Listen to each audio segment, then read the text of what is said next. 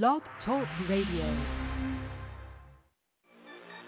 I'm a truth terrorist. I'm a knowledge gangster. I'm a black history hitman. I'm a lie killer, urban gorilla. I gotta be a roughneck. Free the Black Panthers, FCBP, stand for Free the Black Panthers. And fuck the black police, that 13th Amendment, trying to make a slave of me. You can lock my body, can't trap my mind, not forever be free. Okay, Free the Black Panthers, FCBP, stand for Free the Black Panthers. And fuck the black police, feds infiltrated our movements for black leadership roles. But we still here, finna build here, up COINTELPRO. Show, they got me started, lion-hearted, I'm the new Mufasa. And I'm all about Umoja, first in Guzu Saba. Let's bring back the black families, we need our father. Single mama, son and daughter, that's root of the problem. Wise up, we rise up, unity so powerful. Black banks, black schools, black on, black power moves. You telling lies, you think this shit gon' be televised. Black power, be scared guys that be standing there like they paralyzed. We say fuck the system, cause we above the system. We keep ARs and pistols, shotguns that's worth a crystal. But that's for self-defense, make sure we have no issues. Be sure to leave it at the door if you have it with you. This for them freedom fighters that lost their freedom. Until they freedom, we screaming carpe diem. This for the general, King Khalid Muhammad. We gon' make your day a holiday, I fuck me promise. Free the Black Panthers, FCBP, stand for Free the Black Panthers. And fuck the black police, that 13th Amendment, trying to make a slave of me. You can lock my body, can't trap my mind, not forever be free. Okay, Free the Black Panthers, FCBP, stand for Free the Black Panthers. And fuck the black police, feds infiltrated our movements for black leadership roles. But we still here, finna build here, up COINTELPRO. RBG, RBG, RBG, RBG, RBG, RBG. My sisters, my brothers, the council, the elders, cause that's really all I need. We suited, we booted, don't do it, you stupid, we head to the armory. Black woman and goddess, regardless, my heart just don't fuck with misogyny. Bullshit that don't tolerate it. Melanated, so you gotta hate it. Barack upped up another conversation. Trump finna get inaugurated, damn. Unify or die, NBPP.org. First and foremost, the new Black Panther Party, no other Black Panther Party, we are not violent. We are for self-defense and self-determination. The most violent group in this country are the police. What is taking place by the police department to black people across this country is ethnic cleansing and genocide. It has escalated since the day that Barack Obama was inaugurated in 2008. We have a people who are only 13% of the population, yet we make up 80% of the prisons. We have 50% unemployment rate in the black community, and it's actually even more than that because they're not counting our people that are in the prisons. The 13th Amendment says you cannot be made a slave or indentured servant unless you commit a crime. The 14th Amendment forced our people to be subjects of this government. We never had any say in that. We need our own nation.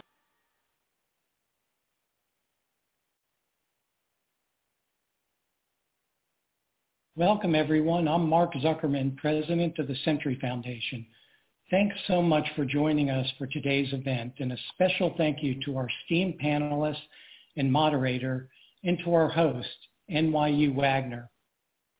The Century Foundation is a progressive, independent think tank that drives policy change to make people's lives better. We pursue economic, racial, and gender equity in education, healthcare, and work. At TCF, we believe that public policy is an essential tool to expand opportunity and ensure justice for all. We also know that policy cannot be blind to our history. Sadly, this history includes the stain of slavery, racism, and white supremacy.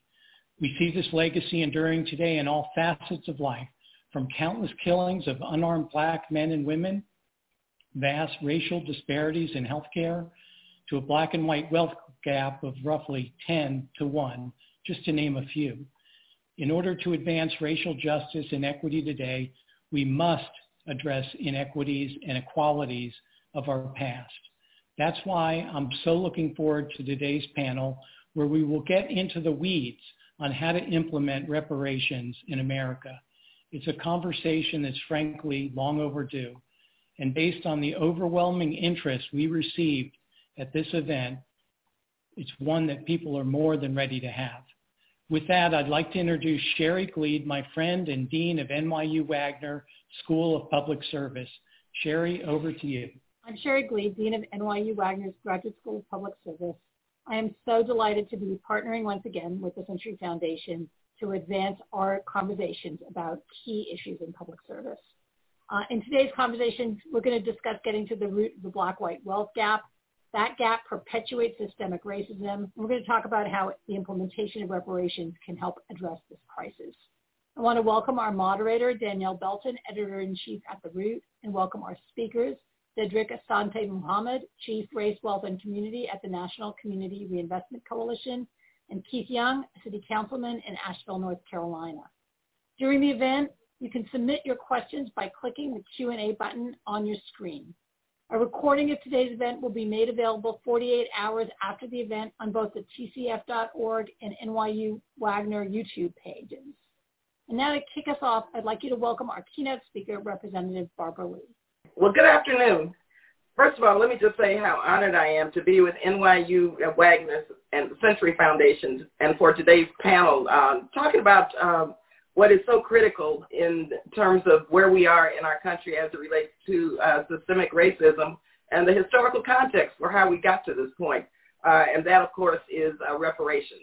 And so I just want to thank all of our panelists for being here today and just know that I truly believe that we're at this pivotal point in our history when we need to acknowledge and to really understand how systemic racism has truly been built into our society for the last 401 years and all of the insidious ways that it remains part of every aspect of our life. I always say systemic racism is part of the DNA of the United States. Inequality is at the heart of every crisis that we're dealing with right now. And, of course, here we have the United States, of course, the wealthiest and most powerful country in the world, yet our poverty rates continue to eclipse most industrialized nations, disproportionately impacting communities of color. Make no mistake, 401 years of systemic racism, oppression, Jim Crow, the Black Code, the lack of access to voting rights.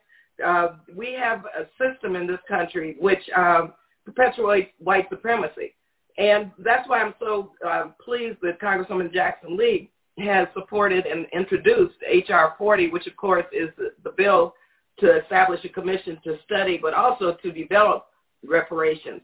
I have H.R. 100, which is legislation that would establish a commission on truth, racial healing, and transformation, which many countries around the world, actually over 40 countries, have established to really have the historical context that brought about either slavery, genocide, crimes against humanity. As an example of correcting and repairing the damage of the past, just look at our criminal justice system and mass incarceration of African Americans, disproportionate to our population. As we witness the brutal murder of Mr. George Floyd and other African Americans throughout, I won't even say the decades, I'd say throughout the centuries, we're witnessing the manifestations, once again, of systemic racism, which we could trace all the way back to 401 years ago when the first enslaved Africans were brought to America. And so the time is now for us to examine the effects of slavery and understand that and put it into historical context, what we see today as it relates to systemic racism. We have to really look at how our history has impacted the laws and policies of today, because police reform and making policing a real issue around safety in our communities, because it has not been about safety. But when you look at reparations and repairing the damage, I think what our young people are talking about in terms of reimagining policing really is one step forward to making sure that we have communities which are safe for African Americans and people of color. And so we want to make sure that we have this historical context of slavery and the enslaved Africans who built this country for over 250 years to put in historical context of what we see today and what we know as it relates to police murders, the disproportionate rates of COVID-19, healthcare disparities, the wage gap, the wealth gap. You know all of the issues that systemic racism really reveals. And so we have to have this moment where we tell the truth. We need to put together a process for understanding and healing and then move toward transformation, which, of course, the transformation means disrupting and dismantling systemic racism and building a country based on racial justice and racial equity. So therein lies the rationale for reparations. And reparations can take many forms, but we remember the point is to repair the damage. And so thank goodness we're moving forward with H.R. 40 in the Congress. California has just passed a reparations bill. So we're going to be, I think, one of the first states that's going to have on record a commission to look at and how to and develop reparations. And so this is not about holding individuals responsible. This is about holding a system of government responsible for systemically and structurally discriminating and excluding and oppressing African Americans. And so we have to unpack that system that we have in this country and rebuild it based on fairness and justice. And so in rebuilding this, H.R. 40 and reparations is essential because we have generations of African Americans who have not been able to acquire wealth. Another form of reparations could be making sure that every African American would be able to own a home and to begin to build wealth for their children and for future generations. We have not had that access in the past. And so, once again, the study is extremely important because once we conduct the study and we know it's needed, at the same time develop a process that would put forth what reparations would look like in this country. So thank you again very much for inviting me to be with you. And I hope that you would encourage all of your friends, your colleagues, your relatives to ask their members of Congress to support H.R. 40 and H.R. 100 because we need to get these bills to the floor. We need to get them passed, and we need to get on with doing the work of repairing the damage of the last 401 years. Thank you so much, Representative Barbara Lee, for those remarks. For everyone at home, I'm Danielle Belton, Editor-in-Chief of The Root, and I'm pleased to moderate today's discussion. I'd like to bring in our panelists, Diedrich Asante Mohammed, the Chief Race, Wealth, and Community for the National Community Reinvestment Coalition, and Keith Young, City Councilman from Asheville, North Carolina. Welcome, guys. Oh, you both need to unmute yourselves. Yes, thank you. Good to be here. Glad to have you both. So my first question is for Diedrich. Many people don't realize the full extent of African American contribution to generational wealth, health, and the overall success of this country. And we're not talking a few $1 billion, but trillions of dollars. Some reports as much as $94 trillion of labor taken from us since the advent of slavery. What would America be without the forced contributions of Black people? Yeah, I mean, I think you've helped highlight that in the question. I mean, clearly that the economy of the United States was based on enslavement and was based on the appropriation of not just African people, but of indigenous people's land, right? And that is, the basis of not just, agricultural industry, which was, very strong in the South around cotton and these types of things, but also it was the basis of a lot of finance in the North and even manufacturing because cotton was made into things, and even the insurance industry in New England. A lot of the wealth was made in importing and exporting, importing human beings, from usually the Caribbean, from the Triangle trade, from West Africa. So it was a holistic forced contribution, and it's a contribution that really built all strands of the American economy.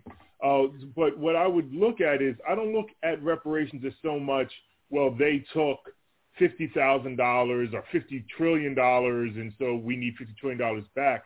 I look at it to repair, right? To bridge the inequality that we have today. And I, like many others, see that wealth And racial wealth inequality is probably one of the best indicators of inequality. And I've done some back-of-the-napkin estimates that African Americans have about $3 trillion of wealth, but to have, what we would have as part of our demographic representation, 13% of the country, we have 13% of the wealth, we should have about $13 trillion. So we're talking about how do we, bridge that, add that additional $10 trillion.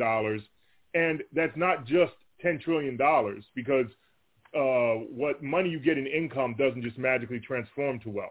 So usually you need more actual dollars to create wealth than, just that 10 trillion. So that is the frame I look at it is how do we bridge this racial wealth inequality today? Now, when I think about reparations, I often think about what my father has said to me in the past about his family and the legacy that we have where people basically had their labor stolen from them or were criminally underpaid for the work that they did. And so my father, would jokingly say that every raise that he got, he felt like he deserved it, not just for himself, but for his mother and father and those who came before him all deserved this money because they were so grossly underpaid for the work that they did do in the past. My father was able to use that money to put forth in home ownership, in my education and my sister's education. So when we look at reparations, do we consider things like the housing crisis, our educational disparities, health disparities as part of the reparations discussion? Yes. I mean, again, I think that's why I really do look at this idea of repair, right? And even though I'm focused on wealth in our capitalist economy is so foundational to every other economic or socio-economic indicator, whether it's education or health, and two, you're helping highlight, we're not just talking about what happened a couple hundred years ago. There was forced labor after slavery, right? In the South and even arguably in the North. There is still today devaluation of African-American homes as compared to white homes, right?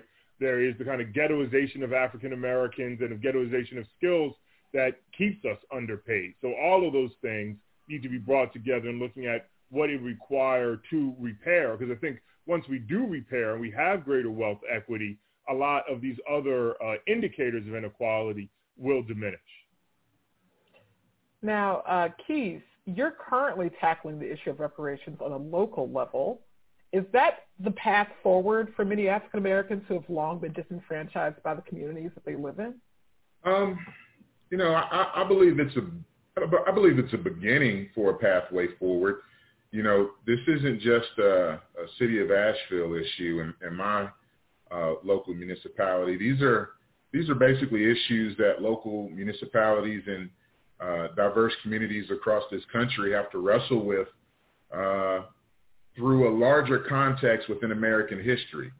And what has happened throughout that history brings us to this very point in time, which ultimately, we are at a precipice where action needs to occur on a federal level and state levels because local governments, as such, where I work, can't go it alone. And, I personally want generations to be made whole through systemic action, the same systemic action that got us here and basically has produced policies that have outlived many dead politicians and generations of Black Americans. So in tackling this issue, I do believe that it's a beginning for a pathway forward, definitely. And, what did it take for you to get, your city to even consider this conversation around reparations? And is it a model that other communities could follow?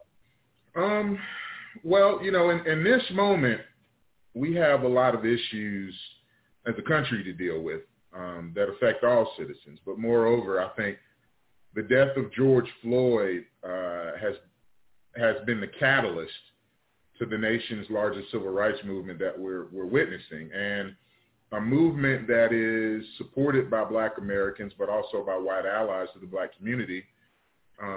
With that said, what we did doesn't have to be replicated in the same manner, but it can define how other local governments move forward, there are a few key ingredients needed to make the recipe work. Some variables that are in the political realm, can't be accounted for because every space across this country is different. What works in my community might not work somewhere else. I think, the way that we approach it, you have to have a champion. You have to have a political leader, someone who is willing to be a leader in the sense of reparations may not be completely 100% ready to be implemented, but that leader has to be able to step out on a limb and sometimes disappoint their constituencies at a rate that they can absorb. And so you have to have a convener where what I did was there's a retired professor of liberal arts and culture here in our city who had over 20 years of data based on some of the disparities specifically to our area. I also partnered with local activists. And so we had to kind of form sort of a guerrilla warfare tactic team that was very, very small, that I could approach our council with the resolution that we came up with and pretty much, tell folks, hey, this is the political hill that I go die on. Feel free to come die with me if you're against it. But you have to be able to be straightforward. You have to understand the political ground in your area. And you have to have a convener, a champion, to be able to bring a small group of people together that can organize very quickly and make these things happen. Oh, those are all excellent advice there for people who want to try to replicate this in their own communities. My next question is for both of you.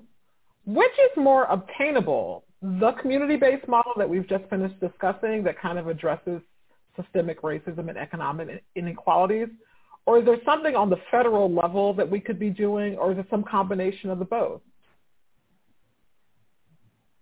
I will jump in, and I think definitely we want to be working on both areas, right? And in some local communities, it might be more doable to pass some type of bill like a HR 40 to create a committee to investigate reparations, or reparations can be such a broad thing, and we're talking a lot about actual financial reparations, some type of investment, but some people also talk about reparations in terms of apologies, in terms of monuments, these types of things. So there's a whole different, a large realm of what reparations can be. And so in some local communities, you might be able to get support for some aspect of reparations. But it's clear to me that without national reparations, that includes massive investments, we're not going to get that repair, which I'm looking for. But I do think the local models can show us what is doable, how to help move consciousness forward, and that is not some crazy radical action, but it's something that communities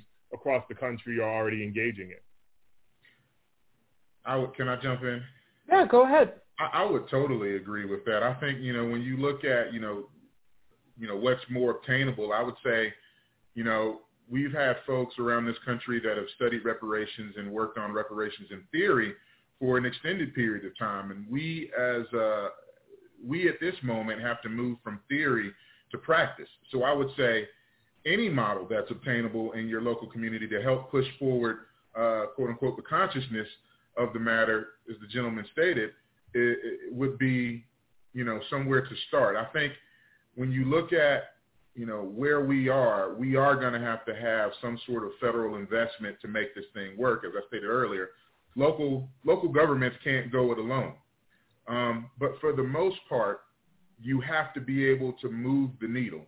And that's something that we haven't been able to do in a very long time, ever, so to speak. We've got the bill, the HR 40 bill that's in Congress, that's been there for quite an extended period of time. And Representative from Texas, Sheila Jackson Lee, who's picked up that torch and that mantle to try to move the ball forward. So I think, a community-based model works. I think whatever you can get done in your community helps push forward the overall aspect of reparations. So, and I just want to add to that. I know I started off. I just want to add, to me it is crazy, the idea that we can't pass nationally HR 40. Because HR 40 isn't even reparations. It's just a committee to look at inequality and talk about what are the options of reparations. So, and one positive aspect is that many of the Democrats who were running for president last year actually endorsed H.R. 40, which is something that hadn't happened in the past. So there's little steps of progress happening at the national level. H.R. 40 won't be reparations, but, it really should be something we can at least do to help further move the ball as people like Mr. Young and other local leaders are moving the ball, in their areas as well. Now, what's keeping our political leaders from having this conversation on a national level? What are some of the impediments to what we want to see take place here? If you don't mind, I'd love to jump in. Yes. Go ahead. Sure. I think, politically it has to be, for some folks, it has to be the right mix. I mean, there is a lot of apprehension depending on who you represent and where you're representing them at. I don't think that for a large segment of individuals around this country, reparations is something that they want to see. There's all sorts of things that go into the apprehension of a political person who's in office, who wants to stay in office, that they have to wrestle with. And so I think it's all based on, the old saying that all politics is local. I think that has a lot to do with it. But I think as we continue to move this forward, in local municipalities across the country and maybe some state governments might take this up, it helps become a bit more palatable regardless of where you stand on the issue, because ultimately you have to have a majority in Congress and the Senate and the president that's willing to do some meaningful change to make this thing happen. Yeah, and I'll put forward, I think on an optimistic note, which I'm not known for, I'm known for being fairly pessimistic, but on an optimistic note, I think that many people, particularly white people, have associated reparations with punishing white people today for something that happened in the past. I think there's becoming a greater acceptance of this idea of reparations as we're getting clearer. We're not talking about punishing people today for something that happened in the past, but dealing with a contemporary problem that needs to be addressed and how we're going to heal that inequality. So it's not about punishment. It's about fixing a problem. And everyone of all political stripes now at least say they want an equal opportunity society where race, doesn't hinder you. So there should be, if we have that framing of reparations is to repair, not to punish, it should be something that more and more people should be able to get on board with. I'm glad you brought up that point about how the perception that people have of reparations as that it's punishing someone as opposed to just bringing equality and leveling a playing field that has been grossly unfair since the founding of this nation. When we look at, Diedrich, you kind of talked about this, some of the different forms that reparation could take place in, whether it's monetary, whether it's symbolic, whether it's a conversation like how they did in South Africa where they have the Truth and Reconciliation Committees. This is for actually both of you, where do you kind of stand on what is necessary in order to repair the damage that has been done to the Black community in this country? Mr. Young wants to go first. Do you want me to go first? You can go for it. Okay, I'll go for it. So I would, I'm fairly materialist in that, I think it can be great to have some conversations, and I've supported, there's a documentary made about 10, 12 years ago called Traces of the Trade, which looked at a white family and their ancestors who were some of the leading slave traders in the country, and they were out of Connecticut. And look at the trace rate, and they've done this whole roundtable discussion on race relations. So, and I think it's really important to distinguish between discussing race relations and discussing race repair, right? And there's place for both. But I just want to make sure that I do believe that it is, economics, investments in communities that are maintaining inequality. It is good if we had better relations, and so we should have conversations. But I'm much more focused on the economic investment. And I do think part of that is to create an economic investment that will address the problem. We have to understand the problem, and part of that will be an understanding of history. So I do think we have to have a kind of understanding of again, racial inequality not just being about race relations, but about institutions, structures that have created deep socioeconomic inequality that still exists today. And now if we're going to address that, we have to create some new structures to actually have a more equal society. Keith, did you have some thoughts? Sure. I think, Black people in this country, we're dealing with issues that are systemic in nature. Reparations is a very complex issue, and it requires a solution that looks beyond, a one-time payment or check. I think, when we did this here in Asheville, there are a lot of folks who said, what you all set out to do isn't reparations. The economic part of it, giving someone an actual check, hadn't occurred. Now, we didn't exclude that in our resolution and explicitly, so that can still happen. I think what has to happen is, if we want to give monetary reparations to individuals around this country, we have to make sure that the bank is willing to cash the check.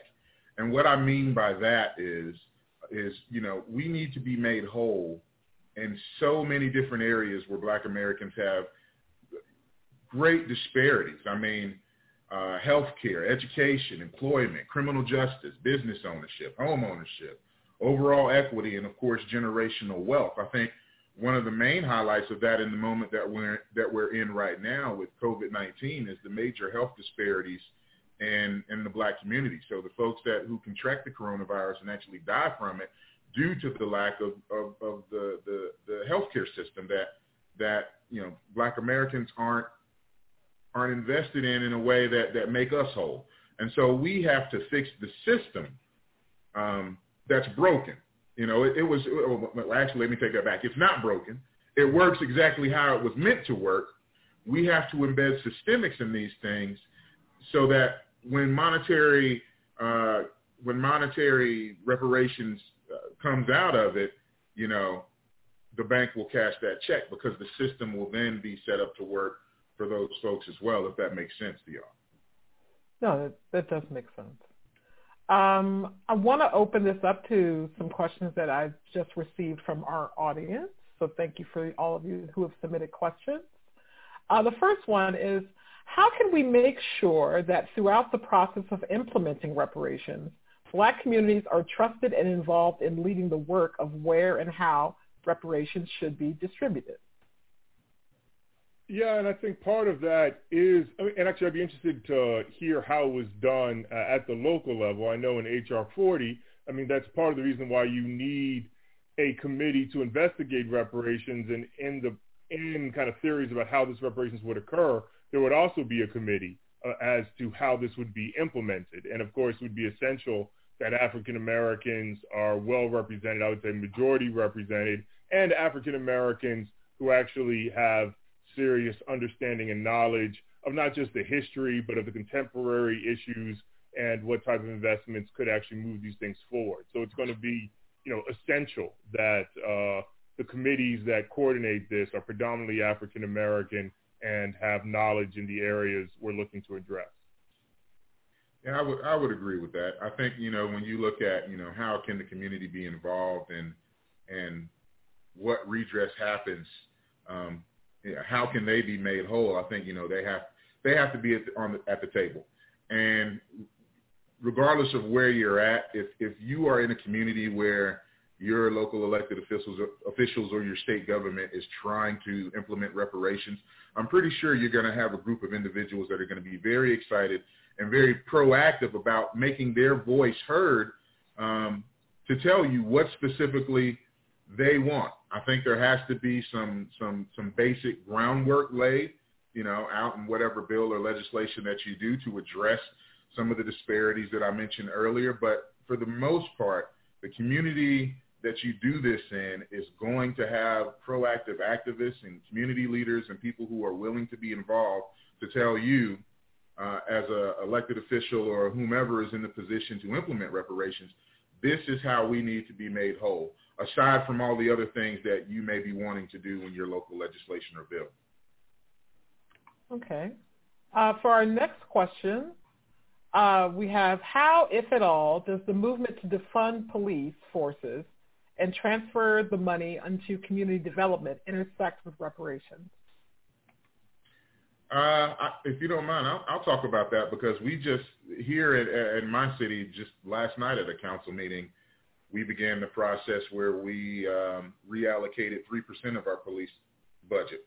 I will say this. I think the defund the police and the intersection of reparations had a lot to do with the fact of the disparities that continue to occur in this country for Black Americans. I think, again, these systemic issues that we're dealing with have been embedded for an extended period of time that bring us to the point to where, folks are out marching in the streets. George Floyd catalyzed the movement, and we see Black men and women being killed at the hands of police. Pretty much we can't go a month and a half without having someone else in the news. So that intersection occurs with the disparities. I will say this. I would be very careful about how we utilize the money from defunding the police, because in my community, there's a big push to take some of that money and put it over into nonprofits, or try to figure out what the police do and how can someone else do it better. Okay? My thing is with the money is it doesn't matter where you move the money if the system is still set up to police me as a Black man in the same way, that the outcomes will remain the same. Meaning, we can defund the police all we want, we can move the money all we want, but when I leave a council meeting, I'm still going to get pulled over, and there is a possibility that I could get my head kicked in just based off of the systemic. So we have to be able to figure out, how do we change the way that police me or you as a Black man or woman in this country? But the intersection of those two are based off of the disparities that we've seen through the systemics throughout the history of this country that we're dealing with right now. And I'll just throw in there that, I think a fundamental aspect of this idea of defunding the police is, to me, defunding white supremacy, right? I think the idea is that policing has been used in a racist, racialized way to repress communities. And that's true, and it's not just in policing. It's in housing, right. It's in healthcare, it's in corporate America. So we need to defund all of those things, and it doesn't mean now there's no funding in education or healthcare. No, now we need to refund it in a way that actually is addressing these inequalities. So I think, that fundamental aspect of it is something, that I find positive in helping to deal with these issues of reparation. Okay. For our next question, how can monetary reparations interact with structural change to truly make things equal or equitable for the Black community? For instance, does getting more money mean people will have more equal experiences in things like education and health? How does monetary reparations fix issues like existing segregation? I think I mentioned that earlier. When you talk about the systemics that are set up, to prevail in this system. Monetary reparations, in my opinion, aren't going to do, they will do some good. They will do some good. But when you look at trying to sustain generation after generation, let's say we give this generation a great deal of money or whatever. If the systemics remain the way that they are, it's probably going to be good chance that your future offspring and great grandkids are going to be back in the same position, because even though you gave us a check to cash, the systemic still persisted that allowed us to be in this situation that we're currently in. And apparently it has a good track record of working for over 400 years, because we're still in this same position despite the major gains that Black Americans have made in this country, regardless of the systemics, which I think is admirable for us to begin with. But we've got to break down the system that we're dealing with right now with all these major disparities, again, in healthcare and housing and education and the wealth gap and so on. Yeah, and some people are dismissive of this idea of writing a check.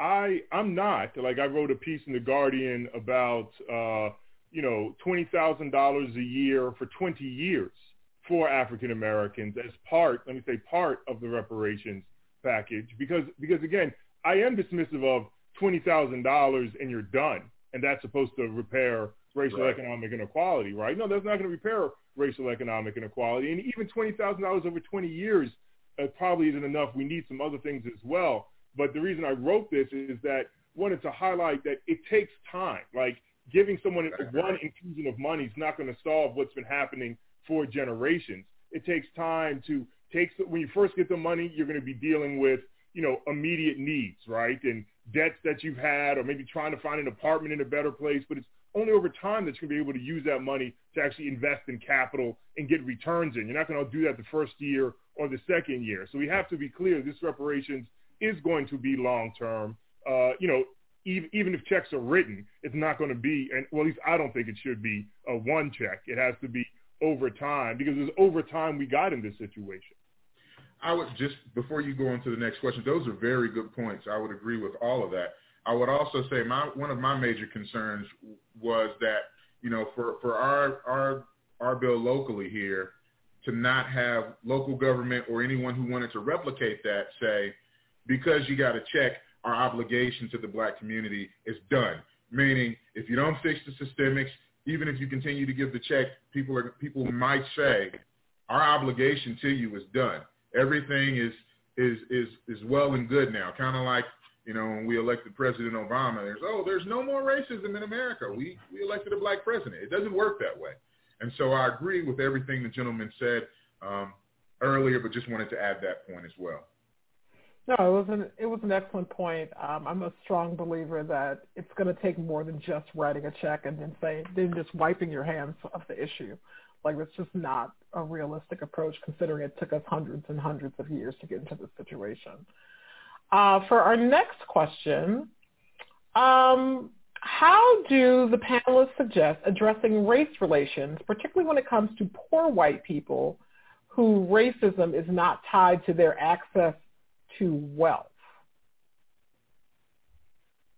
Sure. Well, I think if you're talking about helping poor whites in asset poverty, generally, we're probably not talking about reparations unless you're talking about some particular group that had some historic wrong to them. I don't know, that particular community you're talking about. I mean, there has been reparations for Jewish, people around the world, right? Because they did have wrongs done to them, and different Europeans have had wrong to them. But because you're for reparations doesn't mean that I also don't support programs that help poor people of all race that didn't suffer racism or what have you. So I'm for very progressive policies. I'm for, everything from full employment to individual development accounts to, free community college, all of these things that I think will help poor people or disenfranchised people of all communities.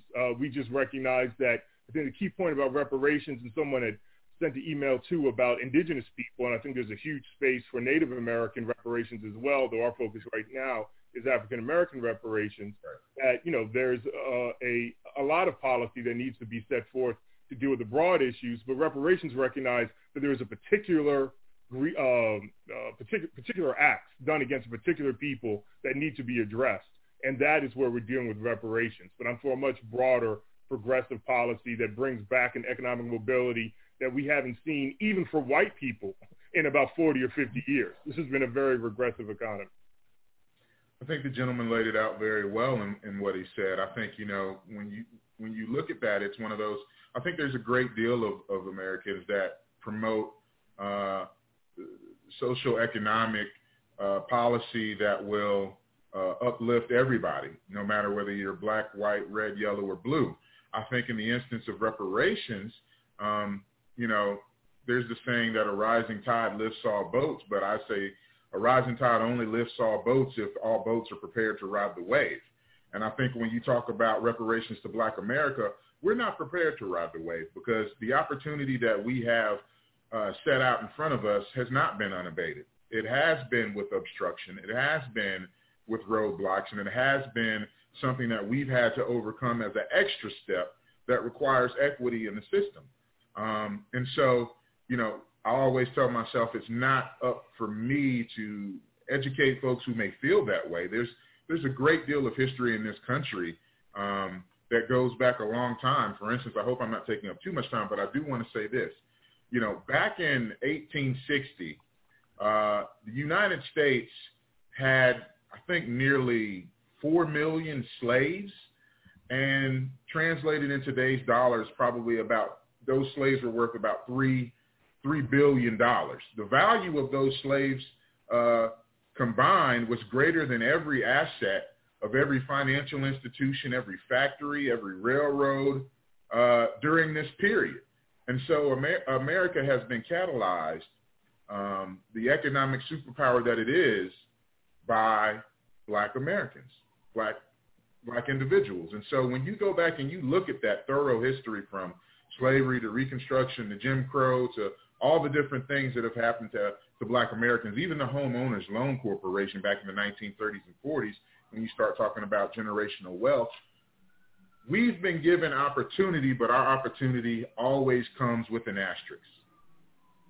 And so individuals who may have a bias about, why should you get reparations and not me, I think you have to look at the history of it and understand that, there's a great deal of Americans who promote social economic policy that supports everyone. But in this instance, we've got to make sure that all boats on this situation are ready to ride the wave.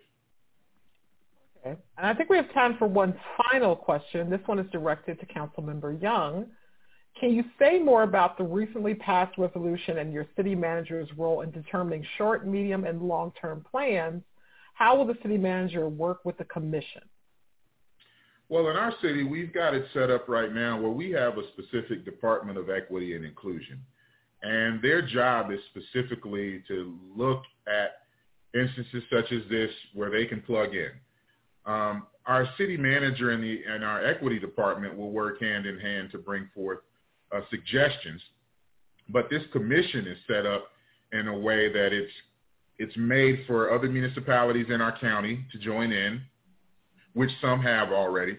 It's set up for private entities and businesses to join in, leaders around the community to join in, and figure out a way together how to move forward with community input. So there are sort of two different tracks that are working. There's the internal track from our local government that's going to be looking specifically on how we can implement a reparations program, but there's also going to be the external, the community working together to figure out how they can also be a big part of that as well. Thank you so much. So we are out of time. We have talked so much, and there's so much important information, and I'm glad that we were able to be part of this conversation. I want to thank everyone who attended this discussion, and a special thank you to Representative Barbara Lee, to Deidre Asante Muhammad, Keith Young, and the NYU Wagner and the Century Foundation team. Again, a recording of this will be made available within 48 hours following the event on tcf.org and wagner.nyu.edu, where you can learn more about future events as well. Thank you, everyone. I'm Danielle Belton from The Root, and I'm glad you could join us.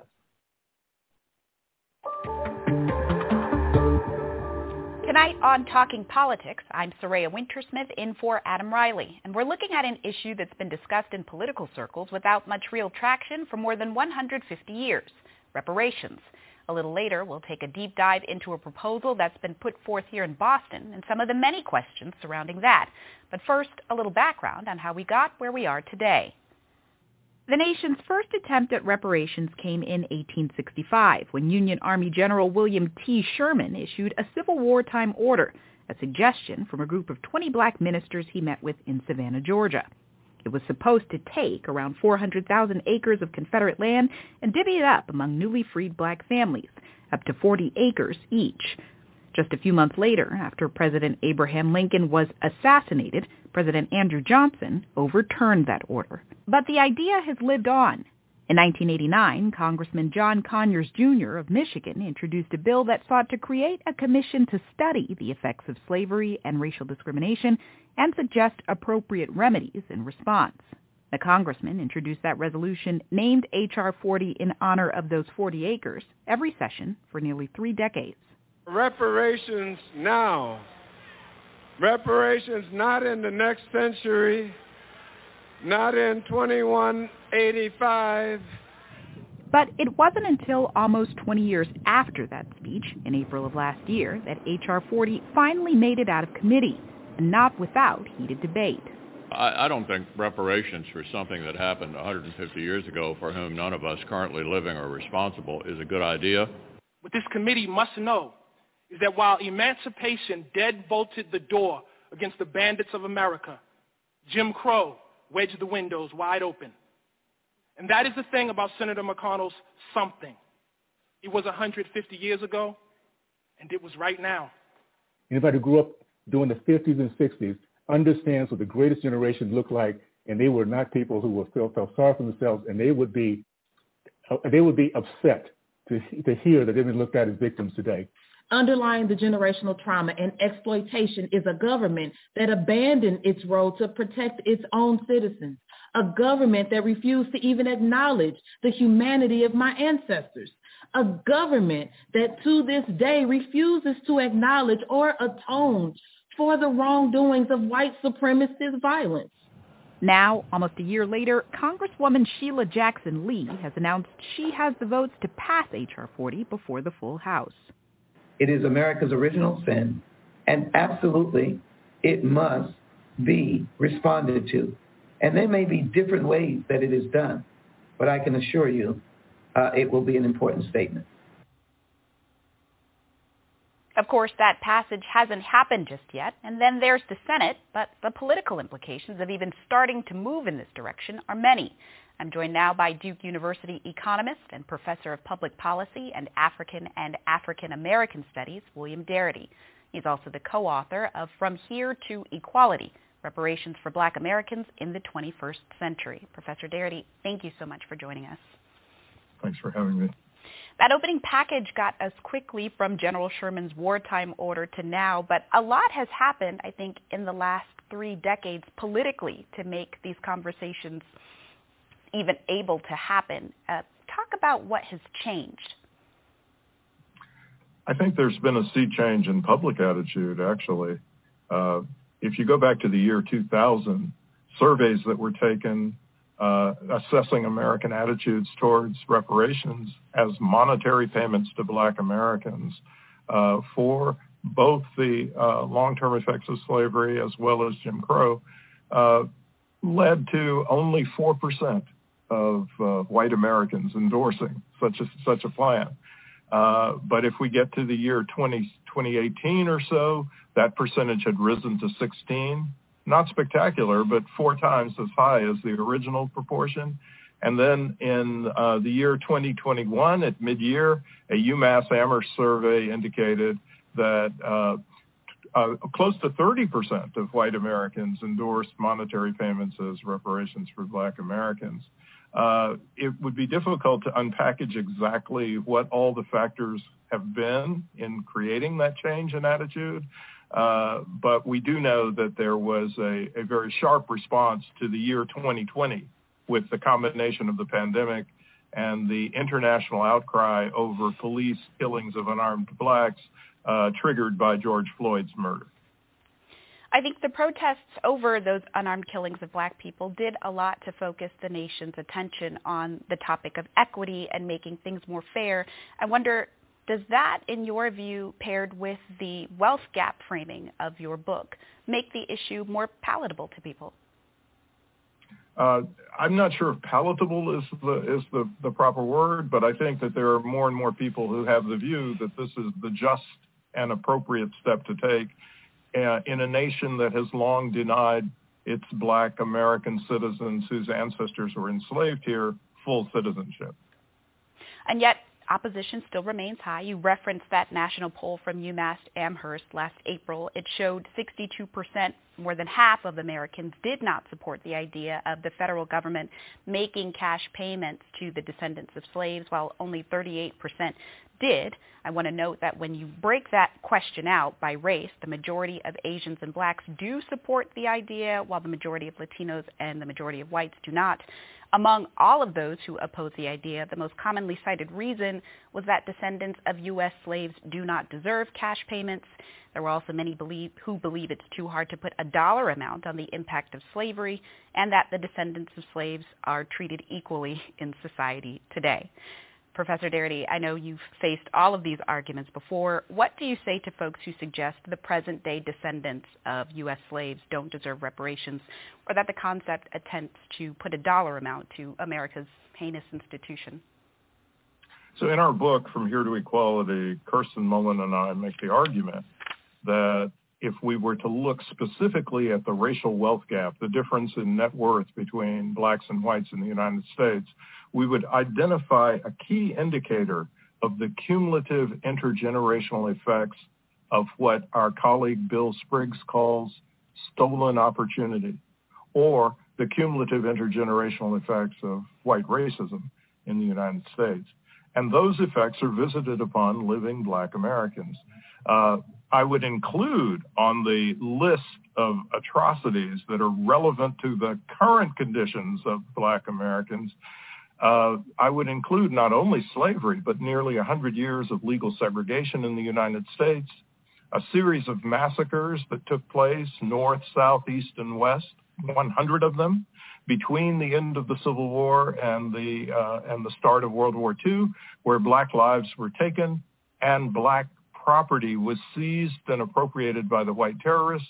And then in the 20th century, when the federal government makes a transition from allocating assets on the basis of land distribution to supporting asset building via home ownership, the measures that the federal government took to support home ownership were heavily discriminatorily applied to the benefit of building a white middle class, but failing to build a comparable black middle class.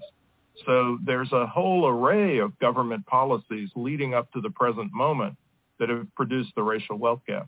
And that gap is in the vicinity of $14 trillion, somewhere along the lines of about $840,000 on average per household. And we think that that's what should set the target for a reparations plan, that it should be a bill of at least $14 trillion that's placed upon the United States Congress for the purposes of addressing a debt that has not been paid for 157 years or so. You mentioned, or your prelude mentioned at the outset that in 1865, General Sherman issued Special Field Order Number 15, which was the foundation for the original act that produced the claim or promise of 40 acres per black household.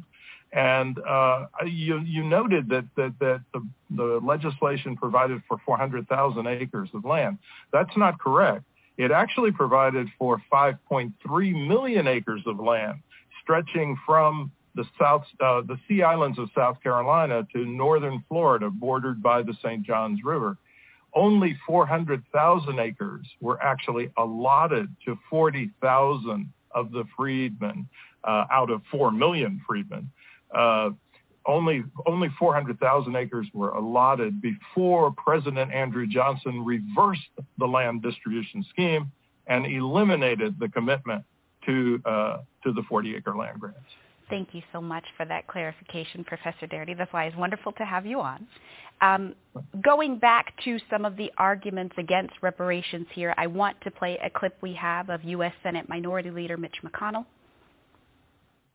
No one currently alive was responsible for that.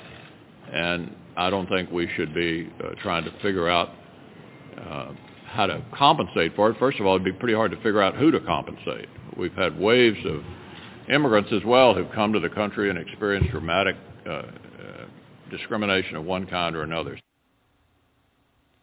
Professor Darity, I think you've already addressed part of the 2 points that he's making, the enduring effects of the institution that we see today. But I'd also like to add that we do have an institution that's responsible for the atrocities he's describing that still exists, and that's the federal government. Of course. You've also come up with a pair of criteria for determining who should be paid reparations. One, that they demonstrate a connection to an ancestor that was enslaved in the U.S., and two, that they self-identified as Black, Negro, or African American for a little over a decade before any programs around reparations were implemented. Tell us a bit about your rationale for that lineage standard and that self-identity standard. It solves the problem Leader McConnell is raising, but I think folks would also argue it leaves quite a bit of people out. Well, if we estimate that there are approximately 45 million Blacks living in the United States today, if approximately 10% are folks who arrived after the passage of the civil rights legislation, there were very few Black immigrants to the United States prior to the passage of the civil rights legislation. Probably less than 1% of the Black population in the United States. We're ultimately talking about 40 million people who would be eligible recipients for reparations. So it's not clear that we're leaving a lot of people out, but the people who are being left out are the folks who arrived here long after the cumulative effects of federal policies on the determination of Black wealth had been put into place. These are also individuals who do not share an ancestry that is linked to the newly emancipated who were denied the 40-acre land grants at the outset. That's what created the debt that's relevant to the problem or the case for reparations. And that debt is a debt that is owed to the individuals who are descendants of the persons who were formerly enslaved in the United States. Professor Darity, we have about 30 seconds left here, but I want to make sure that I ask you, where does your passion to keep pushing for reparations come from, and how have you not lost hope all of this time? Well, as I said at the outset, there's actually been a sea change in American attitudes in the proper direction. So that actually gives me hope. But about 30 years ago, when I first started working on this issue, I reached the conclusion that since it is so much the right thing to do, it's something that I would need to work for and continue to work for, regardless of how long the odds are of reparations actually happening. America will never provide its Black citizens with the full material conditions for citizenship unless it provides reparations at the national level. Professor William Darity, thank you so much for joining us.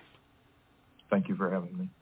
Turning closer to home now, here in Massachusetts, political winds have also shifted, prompting a few cities and towns to take actions on reparations. In Amherst this week, town officials voted unanimously to start drafting a request for a special state law that would define reparations as a public purpose. That would allow the town to start distributing money from its reparations fund without funneling the cash through a nonprofit or running afoul of the current state law that prohibits spending municipal dollars on private or individual purposes. This does feel like the way to most directly benefit the African heritage community with the most flexibility and keep the most sort of control within the African heritage community, and also protect the town because we know that there will be legal and all sorts of opposition to distributing reparation benefits. Now, the town is just getting started with drafting this request for a special law, which must be approved by the state legislature and the governor. That, of course, could prompt a broader discussion and carry implications for the other cities and towns that have begun work on local reparations, like Boston, where the city council is currently weighing a measure to set up a commission to study whether, why, and how Boston should move to implement reparations. We have witnessed segregation and injustice, but let's be clear, the solution to injustice is justice, and the solution to segregation is community coming together as one to fight towards a common goal. Now, that reparations commission hasn't been formally approved yet, so there's a lot to explore. I'm joined now by two people framing the conversation, Jemadari Kamara, chair of the Africana Studies Department at UMass Boston and a co-author of this proposal, and Temi Tai, Deputy Director of King Boston, a program of the Boston Foundation, which would have a seat on the proposed 15-member commission. Welcome to you both. Thank you so much for joining us. Thank you. Pleasure to be here. Tammy Tai, I want to start with you and also get Professor Kamara to weigh in. We heard that a lot has happened nationwide to get Congress to the point of possibly approving a study of reparations. But there's a lot that's happened locally, like here in Boston, to get us to this point too. Talk about some of the political factors at play here. Oh, that's a great question. Thank you. It's super excited for what's happening in Boston. Advocates have been at this for many years. And within the last 2 years, right, within our pandemic, racial reckoning has brought together this moment of hope and possibility. And so we've been leveraging this particular moment, pushing on the city council. You featured Councilor Mejia, and under her leadership to put forth hearings around reparations and to move from not just studying, but actually taking action. So we've had a very robust community of scholars, activists. Dr. Kamara, we stand on his shoulders, stand by him in this long time effort and fight for reparations here locally. And it's going to happen in the city. Professor Kamara, would you add anything to that? Yes, the struggle in which we've been engaged is one that includes a broad range of community-based organizations, as well as now elected officials who are bringing this to the forefront. We've had a number of organizations who we're suggesting should serve on the commission once it is established, including the NAACP. Of course, it has a long history in this work. The New Democracy Coalition that's been in the forefront very recently with regard to activities around Faneuil Hall and other community organizing, as well as researchers at the institution. And I think it is important to focus on the idea of the commission that we're putting forward through the ordinance on Boston as directly linked to the challenge that was established first in the 20th century here in the Commonwealth of Massachusetts. You mentioned H.R. 40, the national legislation. In fact, H.R. 40, or the bill that is in the House of Representatives, was modeled on the legislation filed in 1988 by, at that time, Senator Bill Owen. And H.R. 40 has now come to fruition, and we hope it will be passed in the House at least. But the model, it's important, originated here in the 20th century in Massachusetts with his legislation, which was never heard in the Commonwealth, but we at the local level are pushing this forward. I'm glad you mentioned that. I think there are a number of folks who would argue that because Massachusetts was one of the first states to abolish slavery, that means this state and this city, in their view, bears very little in the way of responsibility for the harms of slavery. Do either of you ever get asked, what is it that Boston did to warrant this exploration and the possible payment of reparations to black residents? Either of you. I mean, we're the first to abolish, but also first to legalize slavery. So we have a very long history to repair, and to repent from. And we have to remember when we're talking about reparations, yes, it stems from MAFA, from chattel slavery, but we're talking about a whole 400 plus years of Jim Crow segregation, the continuing inequities that stem from the notion of the supremacy of whites over black. And so in that case, Boston is culpable. Boston's infrastructure, economic systems have all been built on the backs of stolen labor. And so we cannot deny that and just say, yes, we abolished slavery. So that's so much in our past. We're very much implicated in this country's history. The issue of the intergenerational wealth transfers, I think, are exceedingly important. While slavery has been the specific issue that, and unpaid labor, obviously, during this period, there's a wealth of documentation focusing on, as it has been entitled, Slavery by Another Name, which is the last century and a half of the exploitation of black labor in this country. There's a book by that title by Douglas Flatman that documents the positioning and marginality of black labor throughout this century and a half, so that it institutionally has continued. And I think one of the things we're really focusing upon is the systemic and institutional racism that has been embodied by state policies and has impacted both the expansion of wealth in the private sector as well as the nonprofit institutions that are also culpable in the issue. Turning now to the question of who would be eligible for reparations, I think this is a hard one to sort out in a place like Boston, where our black population is so varied from folks all across the diaspora. And to that point, I wonder if either of you agree with Professor Darity's assessment of how reparations would be allotted to folks who can demonstrate a connection to an ancestor who was enslaved in the U.S. and folks who self-identify as black, African American, or Negro for the last 10 to 12 years. Do we like that criteria, either of you? Professor Kamara, let's start with you. The issue as we begin to look and explore solutions to this long-standing problem, I think we need to reflect upon in a broader way. We have to rethink the entire question of solutions. And while we're using reparations, which is a tool of public policy, it has implications both for the private sector and nonprofit sectors, as well as the public sector. And in that rethinking, there are both residual collective benefits as well as individual ones. We're talking about a system of institutional oppression that is not only focused on Boston and the Commonwealth of Massachusetts and the United States, but it is global. It is the functioning of the expansion of monopoly capital is what, in fact, produced slavery in the very beginning.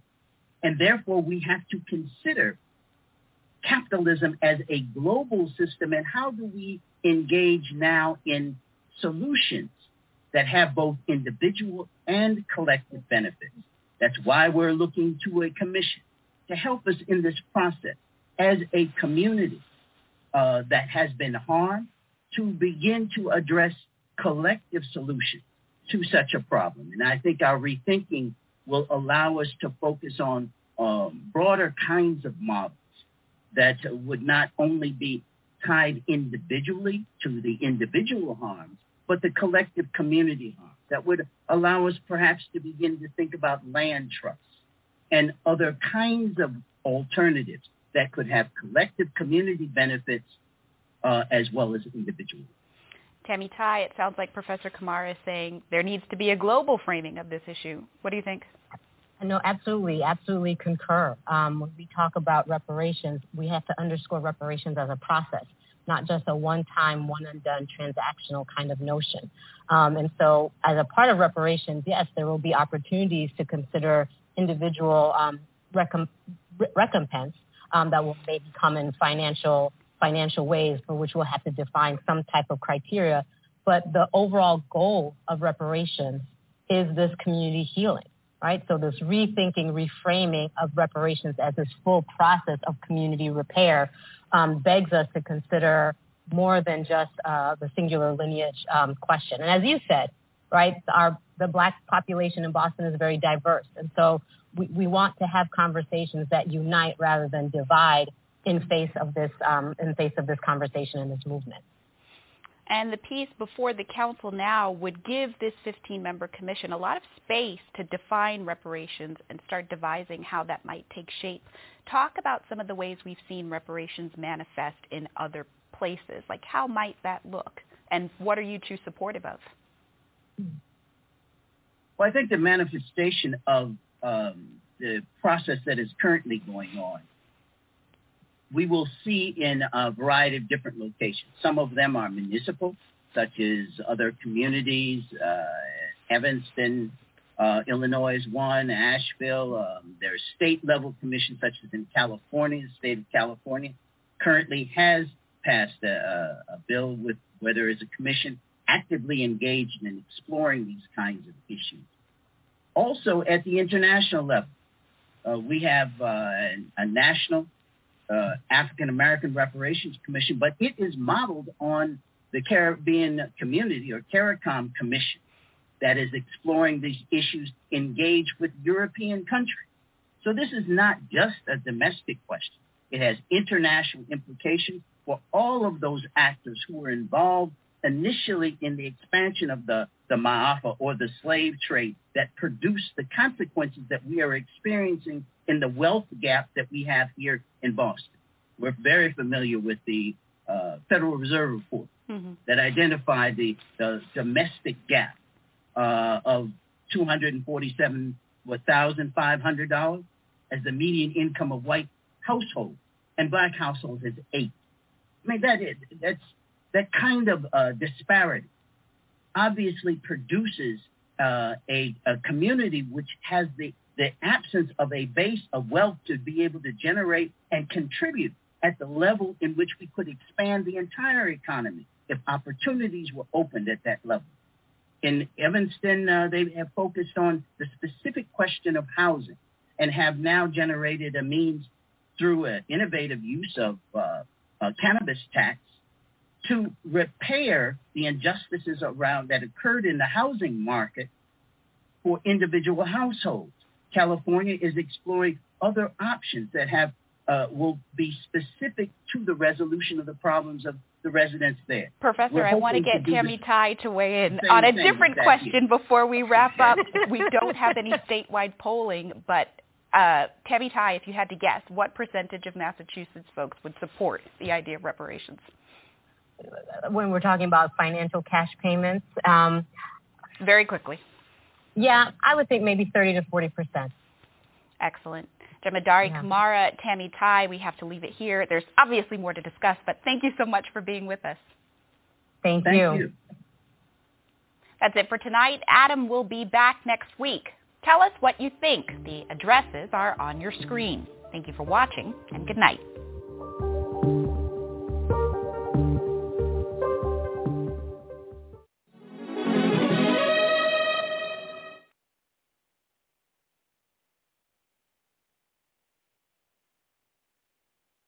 Support for this program is provided by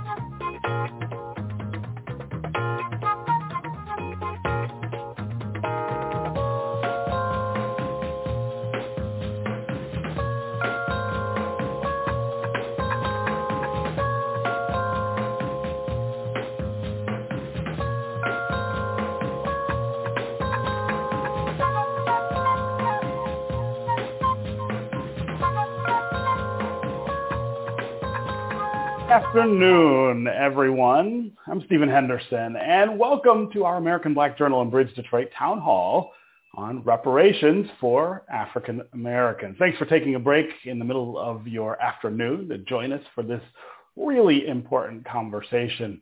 Over the next hour, we're going to talk about what is owed to the descendants of African slaves and the survivors of Jim Crow and the other discrimination that has held our nation in its clutches since the beginning.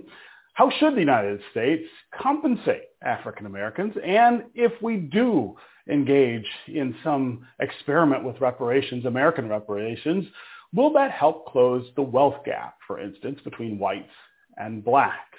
We're also going to talk about this new Detroit task force that is going to explore reparations to address past discrimination right here in our own city.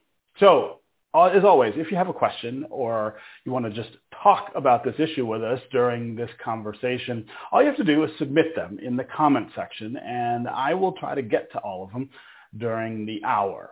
We want to get started with a look at what Detroiters themselves think about reparations. American Black Journal producer AJ Walker got a random sampling of opinions out on our streets.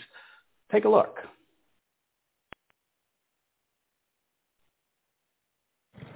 While hard at work, Timothy Albert stops to weigh in on a serious question. Do you think descendants of slaves should get reparations? Sure. We should get checks from the government or give us some grants so we can start our business and everything and pay our employees. Yes, we need help. Every other race get it. Why can't we get it? We caught up with Marcus Smith, who agrees. I do believe descendants of slaves should get reparations. Actually, my grandmother was a sharecropper and her father was a slave in Selma, Alabama. So I believe that they should, because my grandmother is still alive, and the impacts that she had to go through are still taught and remembered by her. I do feel like reparations should come in a monetary form. Holocaust survivors have been given billions of dollars from the German government for the horror committed against Jewish people. During World War II, 100,000 people of Japanese descent in the United States were deemed a threat to national security and forcibly relocated from their homes and detained in internment camps. Years later, President Ronald Reagan signed the Civil Liberties Act, which offered a formal apology and paid $20,000 to each survivor. Native Americans have also received compensation for the atrocities committed against them. Recognized tribes are eligible for funding and services through the Bureau of Indian Affairs. Tax preparer Dwayne Mathis thinks descendants of American slaves should get reparations. He thinks it would help close the wealth gap between African Americans and others. I think that reparations should be a set amount of money to whereas at least people can get into business and kind of level the playing field as well. He says he would definitely be entitled if reparations ever came to pass. One of my grandfathers was a slave as well. He was from Macon, Georgia. His name was John Henry Mathis. But for some, the question of reparations is a difficult one. Do you think descendants of slaves should be entitled to reparations? Yes. Why do you think that? Well, it's really a good question, though.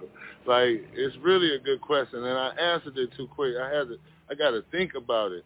That's a good question. I have to research that because I wouldn't know how to answer it.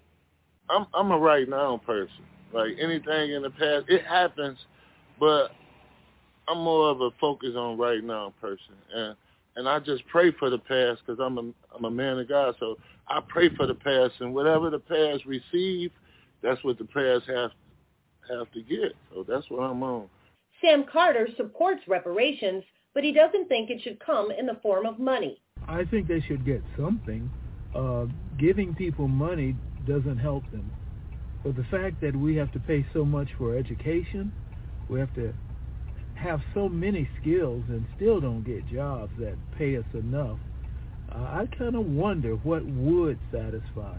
Free college would probably help, something like that, but just giving people money, I don't think we'd appreciate it. Michael Coley says reparations are badly needed. We over here struggling to find jobs. You understand what I'm saying? And I think that is not right for us black folks that's in America that's really struggling out here.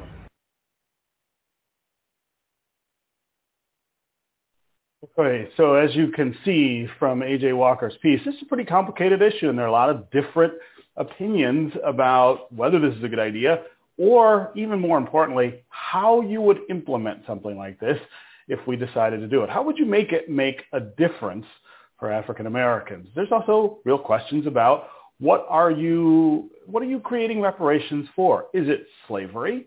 Or is it also the centuries now of discrimination, de jure and de facto, that have gone on since slavery? Should there be reparations, for instance, for Jim Crow? Should there be reparations for the violent pushbacks against the civil rights movement and the struggles that have happened since then? We want to get to all of those questions this hour.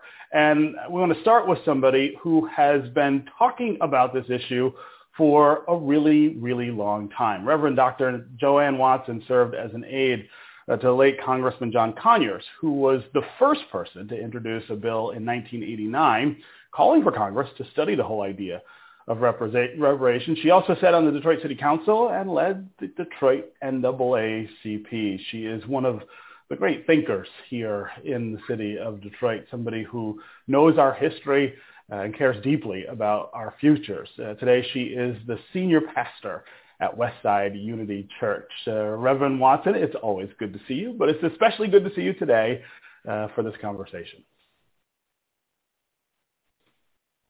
Thank you so much, and thank you for inviting me on this very important topic. I've been involved on the reparations issue since my youth.